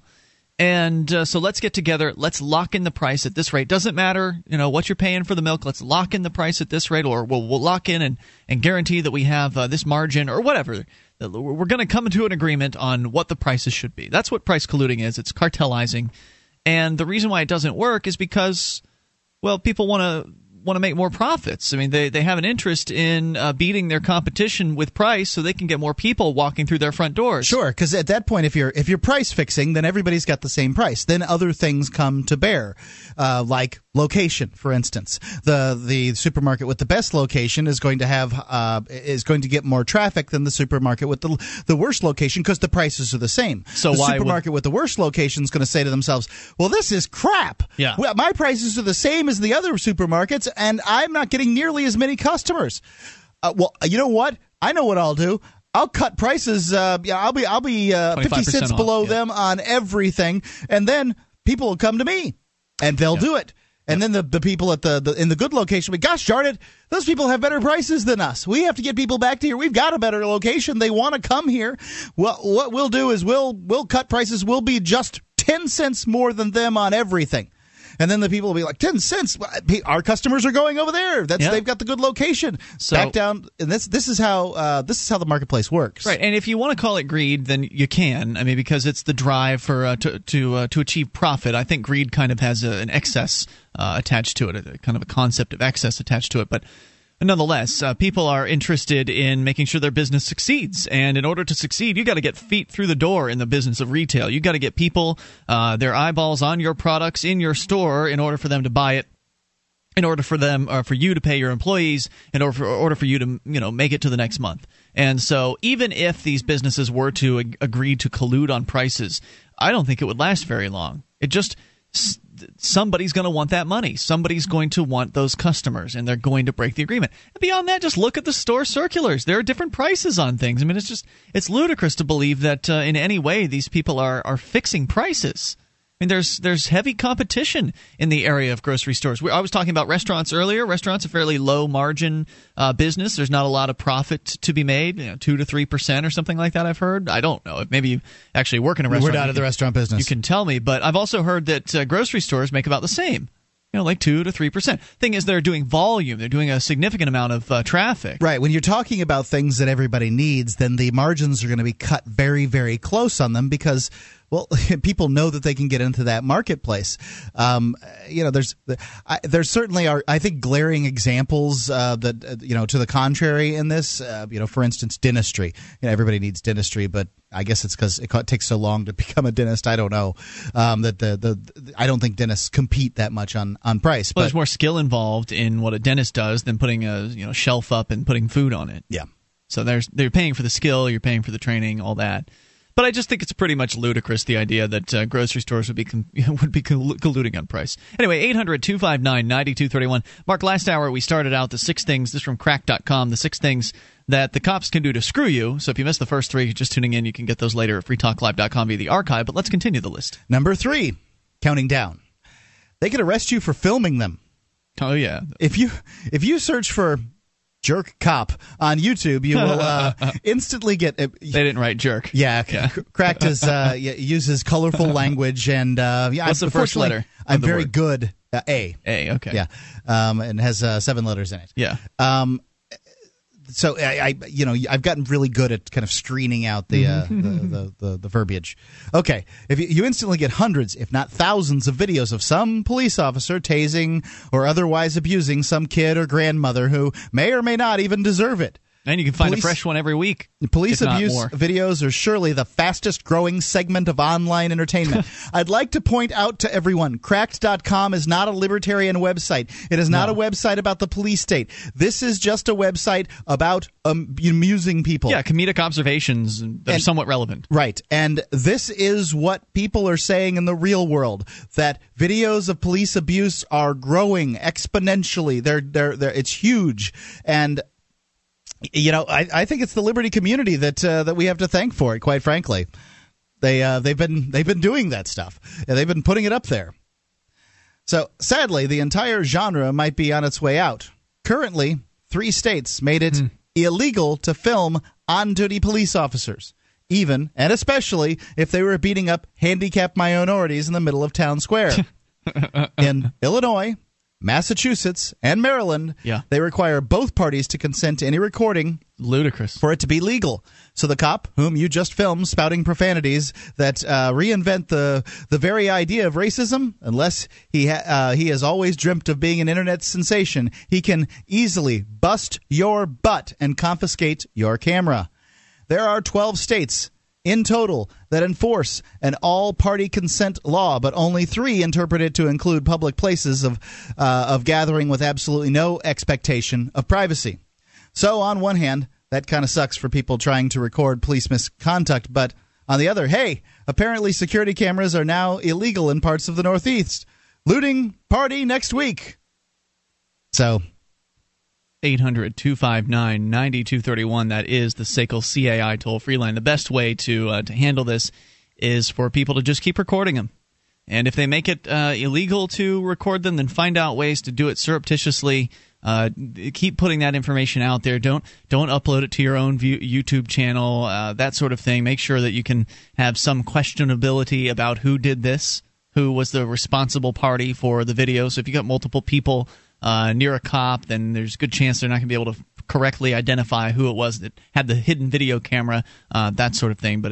And I guess it's good news also that the mainstream media has picked up on this story and is kind of running with it, because it's going to affect them too. The mainstream media folks have had the police aggress against them. We've seen it at the various different Republican, Democratic national conventions where ABC News reporters have been attacked by the police. In many cases at protests, news coverage, people that are there, cameramen have been they've been jacked by the cops. It's crazy. I think this is a good time to read a freedomcam.net ad. From coast to coast, the increasingly militarized American police state has grown out of control. Peace officers become law enforcement officers, and it's an epidemic of police brutality and murder across our society. The answer? Film cops and put it on YouTube. Go to freedomcam.net. It's freedomcam.net. They have discrete video cameras that you can use to film the police, and they're on sale right now at freedomcam.net. And in addition to that, get your butt up here to New Hampshire, join the Free State Project, because at least up here in the Keene area, we don't have a problem filming the cops. They're totally used to it. More coming up here. 800-259-9231. This is Free Talk Live. In the decades to come, hardy adventurers will colonize the solar system, rediscovering freedom and finding vast new wealth. But the government of Earth will seek to extend its power and claim that wealth as its own any way it can. Escape from Terra, Volume 1, the first trade paperback collection of the popular adventure webcomic series, is available now for $12.95 from Big Head Press at bigheadpress.com. The show is Free Talk Live, and we invite you to take control of the airwaves. Just dial in toll-free at 800-259-9231. The SACL CAI toll-free line, 1-800-259-9231. You can join us online at freetalklive.com and enjoy all the features on the site for free, including archives. If you've missed a moment of the show, you can click and download. They're right there on the front page. You can go back for a week there on the front page, and if you click to the archive section, you go all the way back to 2006. It's all free for you at freetalklive.com. MemoryDealers.com offers the world's largest selection of discounted optical transceivers, including SFPs, XFPs, GBICs, ZenPaks, and X2s. They're 100% compatible with all the major networking equipment manufacturers and up to 99% off of list price. They can even offer customized solutions for your transceiver requirements, including private labeling. Get a hold of them at MemoryDealers.com. All right, 800-259-9231. Mark, you've got two more things that the cops can do to screw people. Yep. Is that right? Completely legal. We'll get to those here in a little bit, but first, your phone calls. Dave is in New Hampshire. You're on Free Talk Live. Hello, Dave. Hey, guys. Hey, Dave from RidleyReport.com. What's on your mind tonight? Well, I wanted to talk about the use of the word coercion and how I think it might not be the best word for you guys to use when you talk about what you're against. Great. Let's hear it. Why? I don't think coercion is in and of itself the problem. It's aggression. Aggression is what we're against. Because coercion, in theory, you could be the pilot of a privateer off the Somali coast fighting pirates on your own dime, and that would be coercion, but it wouldn't be aggression. Or you could be you could coerce somebody who has already aggressed in order to bring them to justice, as a bounty hunter, for instance, might. So we're going to get called on every comment we make, especially one that we make as frequently as talking about coercion. I think I've probably done it in the past myself. It's important to be clear about what we're against. That's a good thing. I agree with you, Dave. I think words are very important, and it's important to make sure you're using the right ones so people understand. Yeah, and that's really all I had to say. Excellent. I appreciate you pointing that out. Folks can go watch your videos at RidleyReport.com, and thank you for the call tonight. Dave Ridley, great guy out there, always doing his best to cover as much as he can about the activism happening here in New Hampshire. He's got his boots on the ground and his videos on YouTube, so you can see what's happening. More coming up here with your calls. Let's go to the amp lines. Matt is on the line in Illinois. Matt, you're on Free Talk Live. Hi, guys. Good evening. Hey, what's on your mind tonight? I'd like to discuss how government has managed to bring families closer together. Okay, sure. At least in my case, myself and my daughter. How's that? My daughter recently graduated from high school, and she doesn't share my distaste for government, and in fact, has even written in high school classes, was even writing bills that she could take to Springfield, Illinois here with her student friends and try to get these bills passed. Mm-hmm. So very recently, her uncle, who's quite well-to-do, has decided that he would like to take her to Paris because she wants to study cooking. So she needs a passport. So today I says, okay, well, I'll take you out and we'll get the things that you need to get for a passport. About 6 years ago, we had a fire in the house, and she lost all her important cards. So the first place we had to go was the county to get her birth certificate. Okay. Which was no big deal. I mean, they were quite helpful and actually produced it rather quickly, and it was no big deal. Pretty good. Wow. Yeah. Then we had to go to the federal government to get her Social Security card. The reason we have to do that is because she needs a Social Security number to get a state ID. Okay. So even though all these stuff about how Social Security number is not supposed to be for identification purposes and everything else, I didn't even get into that with her. I just decided, okay, we're going to jump through the hoops.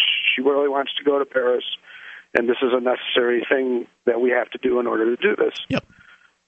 So we go to the Social Security Administration. Because the slaves can't leave the plantation without master's permission slip, so... Correct. You got to do that. So, and, I'm doing this for her. So we go to the Social Security Administration, and they can't get the Social Security card to her for 2 weeks, but they give her this little slip of paper that says, okay, you take this to the state, and that you should be okay for getting your state ID. Mm-hmm. So the last place is the state. So we go to the state of Illinois, and they politely inform us that no, they cannot accept that. They have to have the Social Security card. Oh, jeez. And she saw all these people lining up to pay their money for their license plate stickers and everything else, and everybody was mad. And she's like, "Oh, why is everybody so mad in here?" Now, you said she's fresh out of high school? Fresh out of high school. Hasn't lived in the real world yet. And fresh out of government high school? Correct. Okay. And she was very polite and everything else to these people, but when we got into the car, she's like, "I hate those people." And so it begins. Yeah, it doesn't take too long dealing with the government to decide that it's an organization of petty tyrants that have no desire to provide customer service. Right, and I explained that to her, and I did it as a nice way as possible, and I actually tried to keep away and change the subject because I could tell that she was seething underneath. Yeah, and so I feel that we've kind of grown closer together and have kind of made a connection here, and she's finally beginning to figure out why Dad is always railing on the government. Very cool. Very cool. So thank you for that story. Anything else you want to share? Well, you talked earlier today about there's something about taxes, and I remember thinking, when the government increases taxes, it seems like their revenues fall. They were talking about small businesses with the 1099 forms. Yeah, having to fill out a form every time they do $600 worth of purchasing. And I'm thinking to myself that they're kind of just cutting off their noses here because people are just going to start throwing up their hands and saying, "I give up. It's too complicated. I can't do this anymore." Oh, absolutely. There's no doubt about that. And that's one of the things that government regulations do is it just makes it so arduous to do business that a lot of people who otherwise would want to do business say, "Screw this. I'll just keep my job." Why should I go out and be I think the government wants that, though. That's what I mean. They want to protect their buddies who are already in industry. And so they keep setting the bar higher and higher with all these regulations that make it more difficult for people to get into business. So I can tell you, man, I looked into starting a radio station years ago just because I was in radio. I love doing radio. Well, what's it take to start a station? What are the regulations like? It's impenetrable. You need an FCC attorney. Right, you need an attorney, and they're going to charge you. Did you know there are FCC attorneys? There are. Yeah, exactly. Lots of them. Wow. So it's just crazy. And I looked at that and I said, the hell with this? I mean, for the price of starting a radio station through the system, you can start 20 pirate stations. Wow. Well, yeah, my thoughts were that it's starting to go downhill for them. I think they're making mistakes, big mistakes, but good. The more they make, the better for us, collapse. As you pointed out. And thank you, Matt, for the call. I appreciate it. 800-259-9231. The SACL CAI toll-free line. Yep, they're not going to get better. They're not going to get more efficient. No. So that's not how the government works. Yeah, there's some things you can count on when it comes to government. That is, they will grow. More on the way here. Your calls as well. More things the cops can do to screw you, and your calls at 800-259-9231. This is Free Talk Live. Have you been thinking about starting a website? I'm going to tell you about a great offer from HostGator. HostGator is a worldwide leader for web hosting, and they make it easy to get your own .com domain name. You create your very own website with their free site builder tools and templates. Use the coupon code FTL, that's FTL as in Free Talk Live, and sign up at HostGator.com to receive your first month completely free. Whether you want a personal blog or a complete e-commerce business website, let the experts at HostGator.com host you.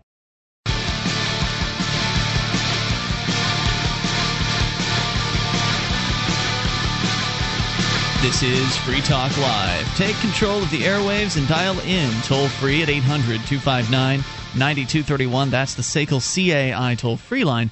1-800-259-9231, and you can join us online at freetalklive.com.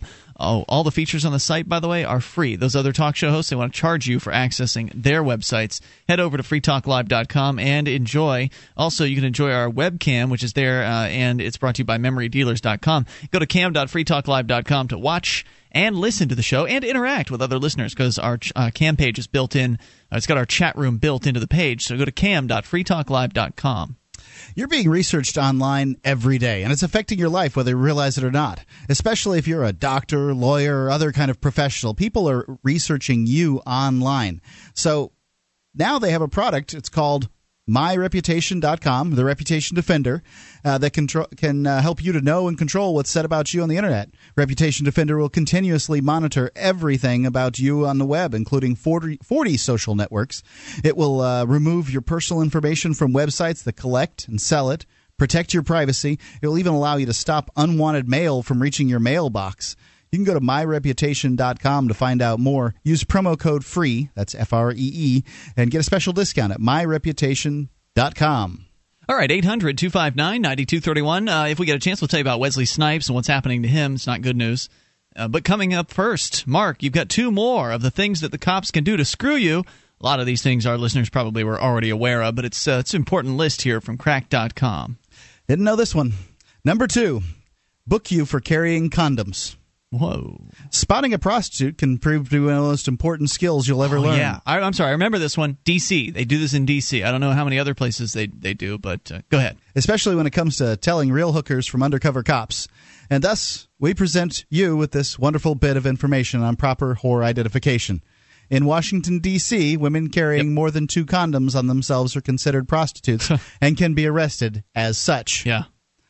Interesting. So if you get arrested for something else and they find 2 condoms in your or 3 condoms in your purse, maybe you'll get a prostitution charge on top of whatever else it was you got popped for. Which is ridiculous because, I mean, if a real hooker is going to know this rule relatively quickly, right? Mm-hmm, sure. And she's going to have a place where, if she's a streetwalker, she's going to have a place hidden where she can get to them. You know, I mean, it's just... Oh, yeah. So... They're gonna so ludicrous. At least that's what the DC's designation, DC's designated prostitution-free zone. You can't be having prostitutes in your prostitution-free zone. That would defeat their very purpose. Do they have the signs up? I'm just curious because you've got the drug-free zone signs. Have you seen those before, Mark? Usually, if you're in like a school area, you'll see drug-free school zone or something like that. No, do they actually have prostitution-free zone signs up?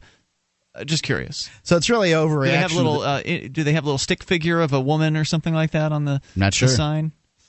So it's all really... Although not all prostitutes Could I finish are women. this sentence? No.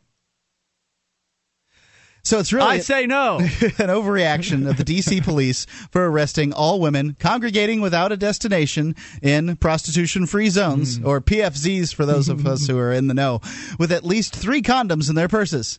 After all... Those are the internationally recognized signs of people who take, oh my God, who have sex with strangers for money.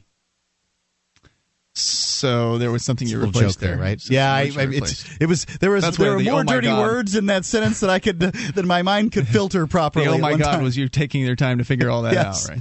Come on, 3 entire condoms should be enough for at least a typical person for an entire lifetime of consensual activity. That's why they only sell them individually at ridiculously marked up prices. Add such suspicious behavior I wouldn't know. I've never hanging out into the mix, and you've got all the ingredients for a prostitute stew.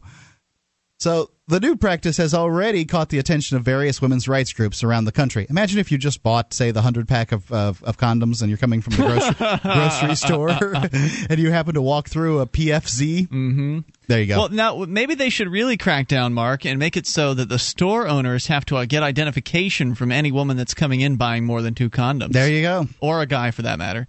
Because they could be a prostitute. So it's caught the attention of various women's rights groups around the country, not just because innocent girls are possibly being thrown into holding cells with women that go by names like Discount Debbie. The main worry here is that delicious AIDS, the real working girls, are spreading, like working girls who suddenly found condoms to be a huge liability. That was a little disjointed. What?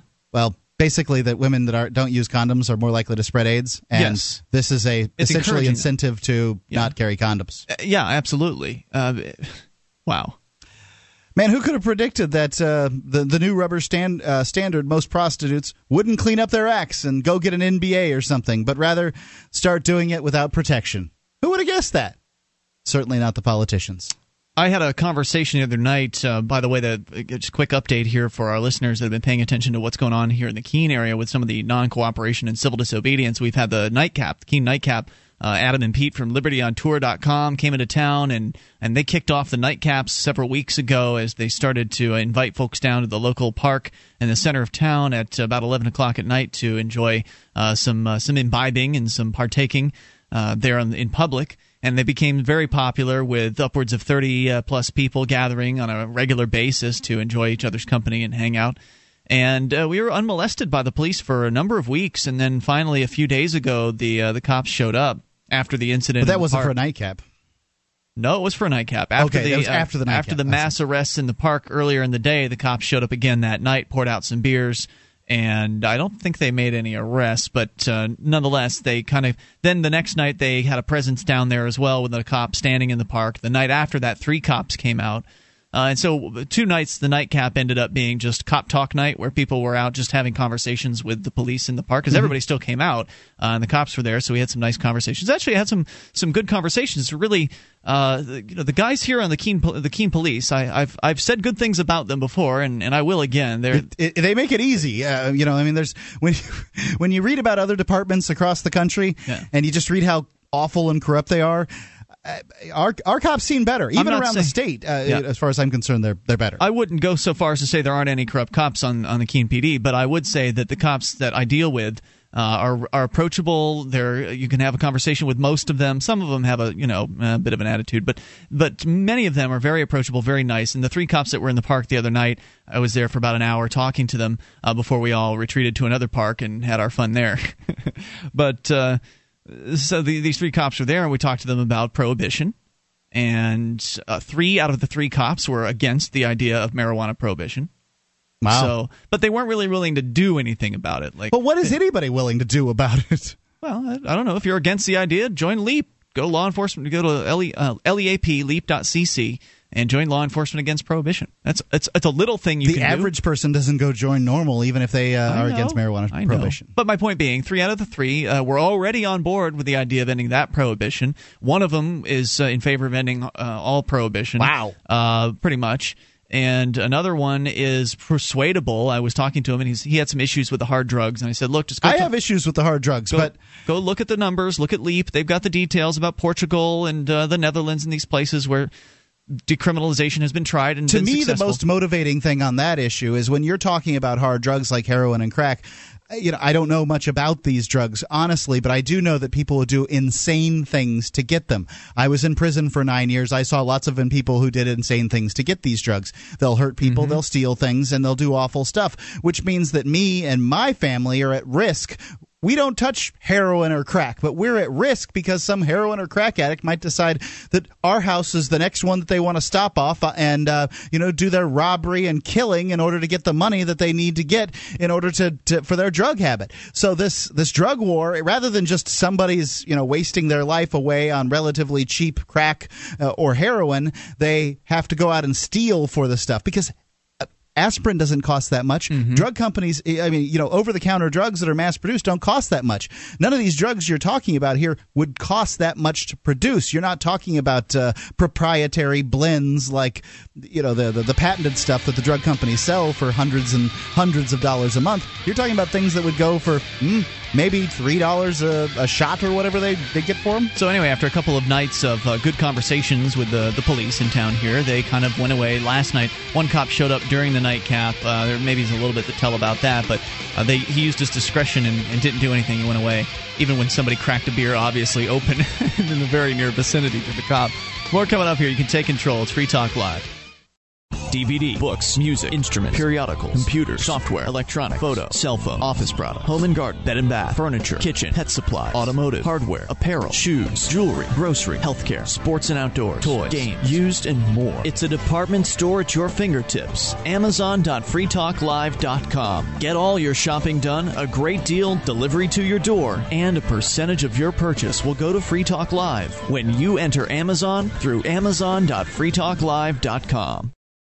This is Free Talk Live. We are continuing here in the remaining moments of the program. We'll take your calls about whatever's on your mind. You dial in toll-free at 800-259-9231. That's the SACL CAI toll-free line, 1-800-259-9231. Join us on our website at freetalklive.com. We give you the features on the site for free, so enjoy those on us. Again, that's freetalklive.com. As we continue here, Mark, we've got one more thing to get to. Yes. The things the cops can do to screw you. We'll get to that here in a moment. Want to make sure that you know that you can help the show out by becoming a Free Talk Live amplifier. It's a way for you to get behind Free Talk Live to help us get on more radio stations. Got a big one to announce coming soon. At least I think it's a pretty big announcement. We've got a new 6-night-a-week affiliate coming on board. Seems that way to me. In a place that a lot of people go to vacation. I'm not going to say much more than that at this point, but suffice it to say, I'm pretty excited. So we'll announce that when the time is right after they get started with us. But it's listeners like you that make it possible for us to make these additions. In fact, directly.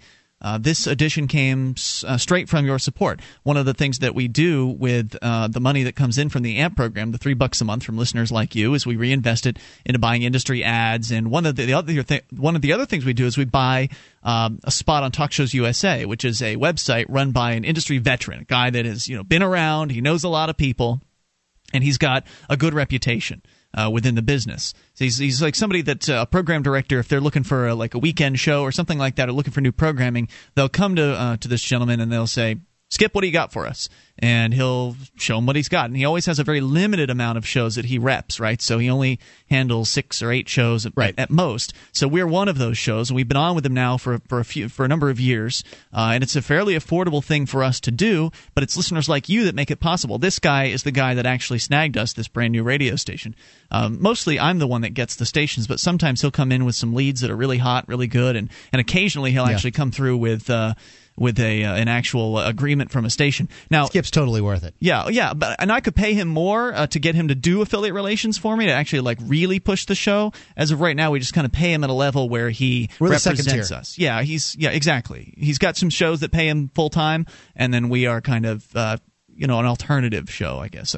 Second tier is the right way to put that. But we get to basically be listed with these other shows that have great name recognition and also industry reputation, things like that. So it's your $3 a month that's helping make this happen. Listeners like you can go to amp.freetalklive.com. So it's a great way to get Free Talk Live into more ears around the world, because we also do advertising online on Google and other places like that, Freedom's Phoenix, to get the word out about Free Talk Live, to get the message of freedom into more ears. Plus, you get perks. You get access to the AMP-only call-in lines, the AMP-only forum, the commercial-free podcast, and more. Head over and get signed up with any major credit card, PayPal, and some alternative options at amp.freetalklive.com. Now, before we go on to the final thing here from the list of crack.com's things the cops can do to screw you, I did say there's a little bit more about the Keene nightcaps, continuing here with the civil disobedience going on nightly in the local park here in Keene, New Hampshire. There's been a lot of controversy about this recently in town as a result of a newspaper article that was written after about 7 people were arrested this last Sunday afternoon, including myself. Arrested for being out in the park. We were trying to prevent the cops from kidnapping a young lady who was enjoying a beer out in the public park. And, of course, there's been the requisite outrage from the people that say, "Go home, Free Staters, we hate you. You're destroying our community," and da-da-da-da. So there's something incredibly terrible about someone spending the afternoon in a park enjoying an alcoholic beverage. So the cops came out a couple nights there, and they kind of tried to rain on the parade of the nightcappers. And if a cop is present in a park, it's less likely that people are going to be as brazen with their civil disobedience. Sure. But so the first couple nights the cops were out, we just had some conversations with them. We moved on, went elsewhere, and enjoyed ourselves there. Last night, there was no cop in the beginning because they had been there at the very beginning of the nightcap, so just kind of headed off. Last night, there was no cop there. It was raining, so everybody went up underneath the gazebo when they got there. Even though it was raining out, we had 25 people in the park. And that's a pretty full good gazebo. Yeah, that's a pretty good turnout. So we're all hanging out under the gazebo. We've been there for maybe a half an hour, and then a cop starts walking this direction. Of course, plenty of time for people to just put their drinks down or whatever, because if it's not in your hand, it's not yours. Then they have to ask you, "Is that your drink?" If you say yes, you deserve what you get at that point for being gullible. Yeah. So people put their drinks down, the cop comes up, and the reason he was there, and actually I mentioned earlier that the Keene cops are pretty cool when it comes to recording. This was another great example of that. I had pulled out my cam, and I went to quick.com and was broadcasting live on the internet. Of course, I tell the officer this as he approaches the stairs to the gazebo. And he's like, "Oh, that's no problem. That's no problem." And he just went on about what he was doing. And apparently, one of the new liberty activists that just moved into town hasn't really found a place to stay yet. I guess he came real quick without really giving anybody any heads up that he was coming, so he wasn't able to facilitate that. And so he kind of had his stuff, and he stowed it somewhere in town, like by a dumpster. The cops found it.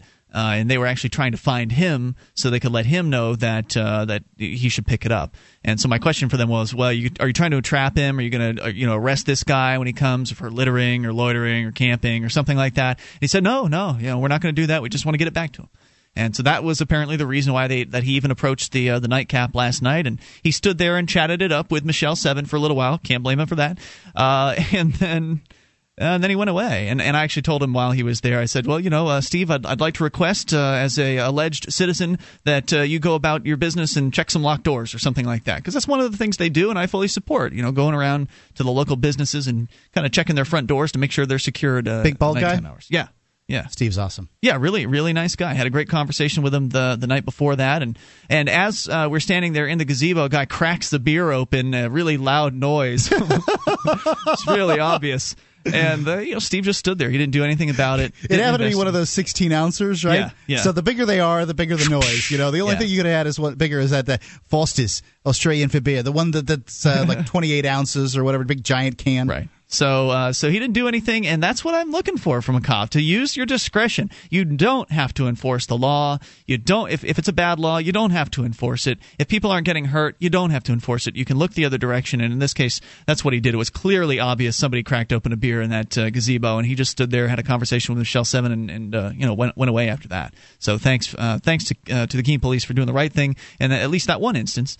So we'll see if they come out tonight, because the nightcaps continue here in Keene. All right, so there you go. More information over at freekeene.com. In fact, our buddy Sam from the Obscured Truth Network has just a few moments ago posted the video of the first night the Keene cops arrived on the scene and dumped people's beers out into the fountain, by the way. There's a public fountain there. Right, if anybody else did that, it would be pollution littering, or something. Yeah, littering.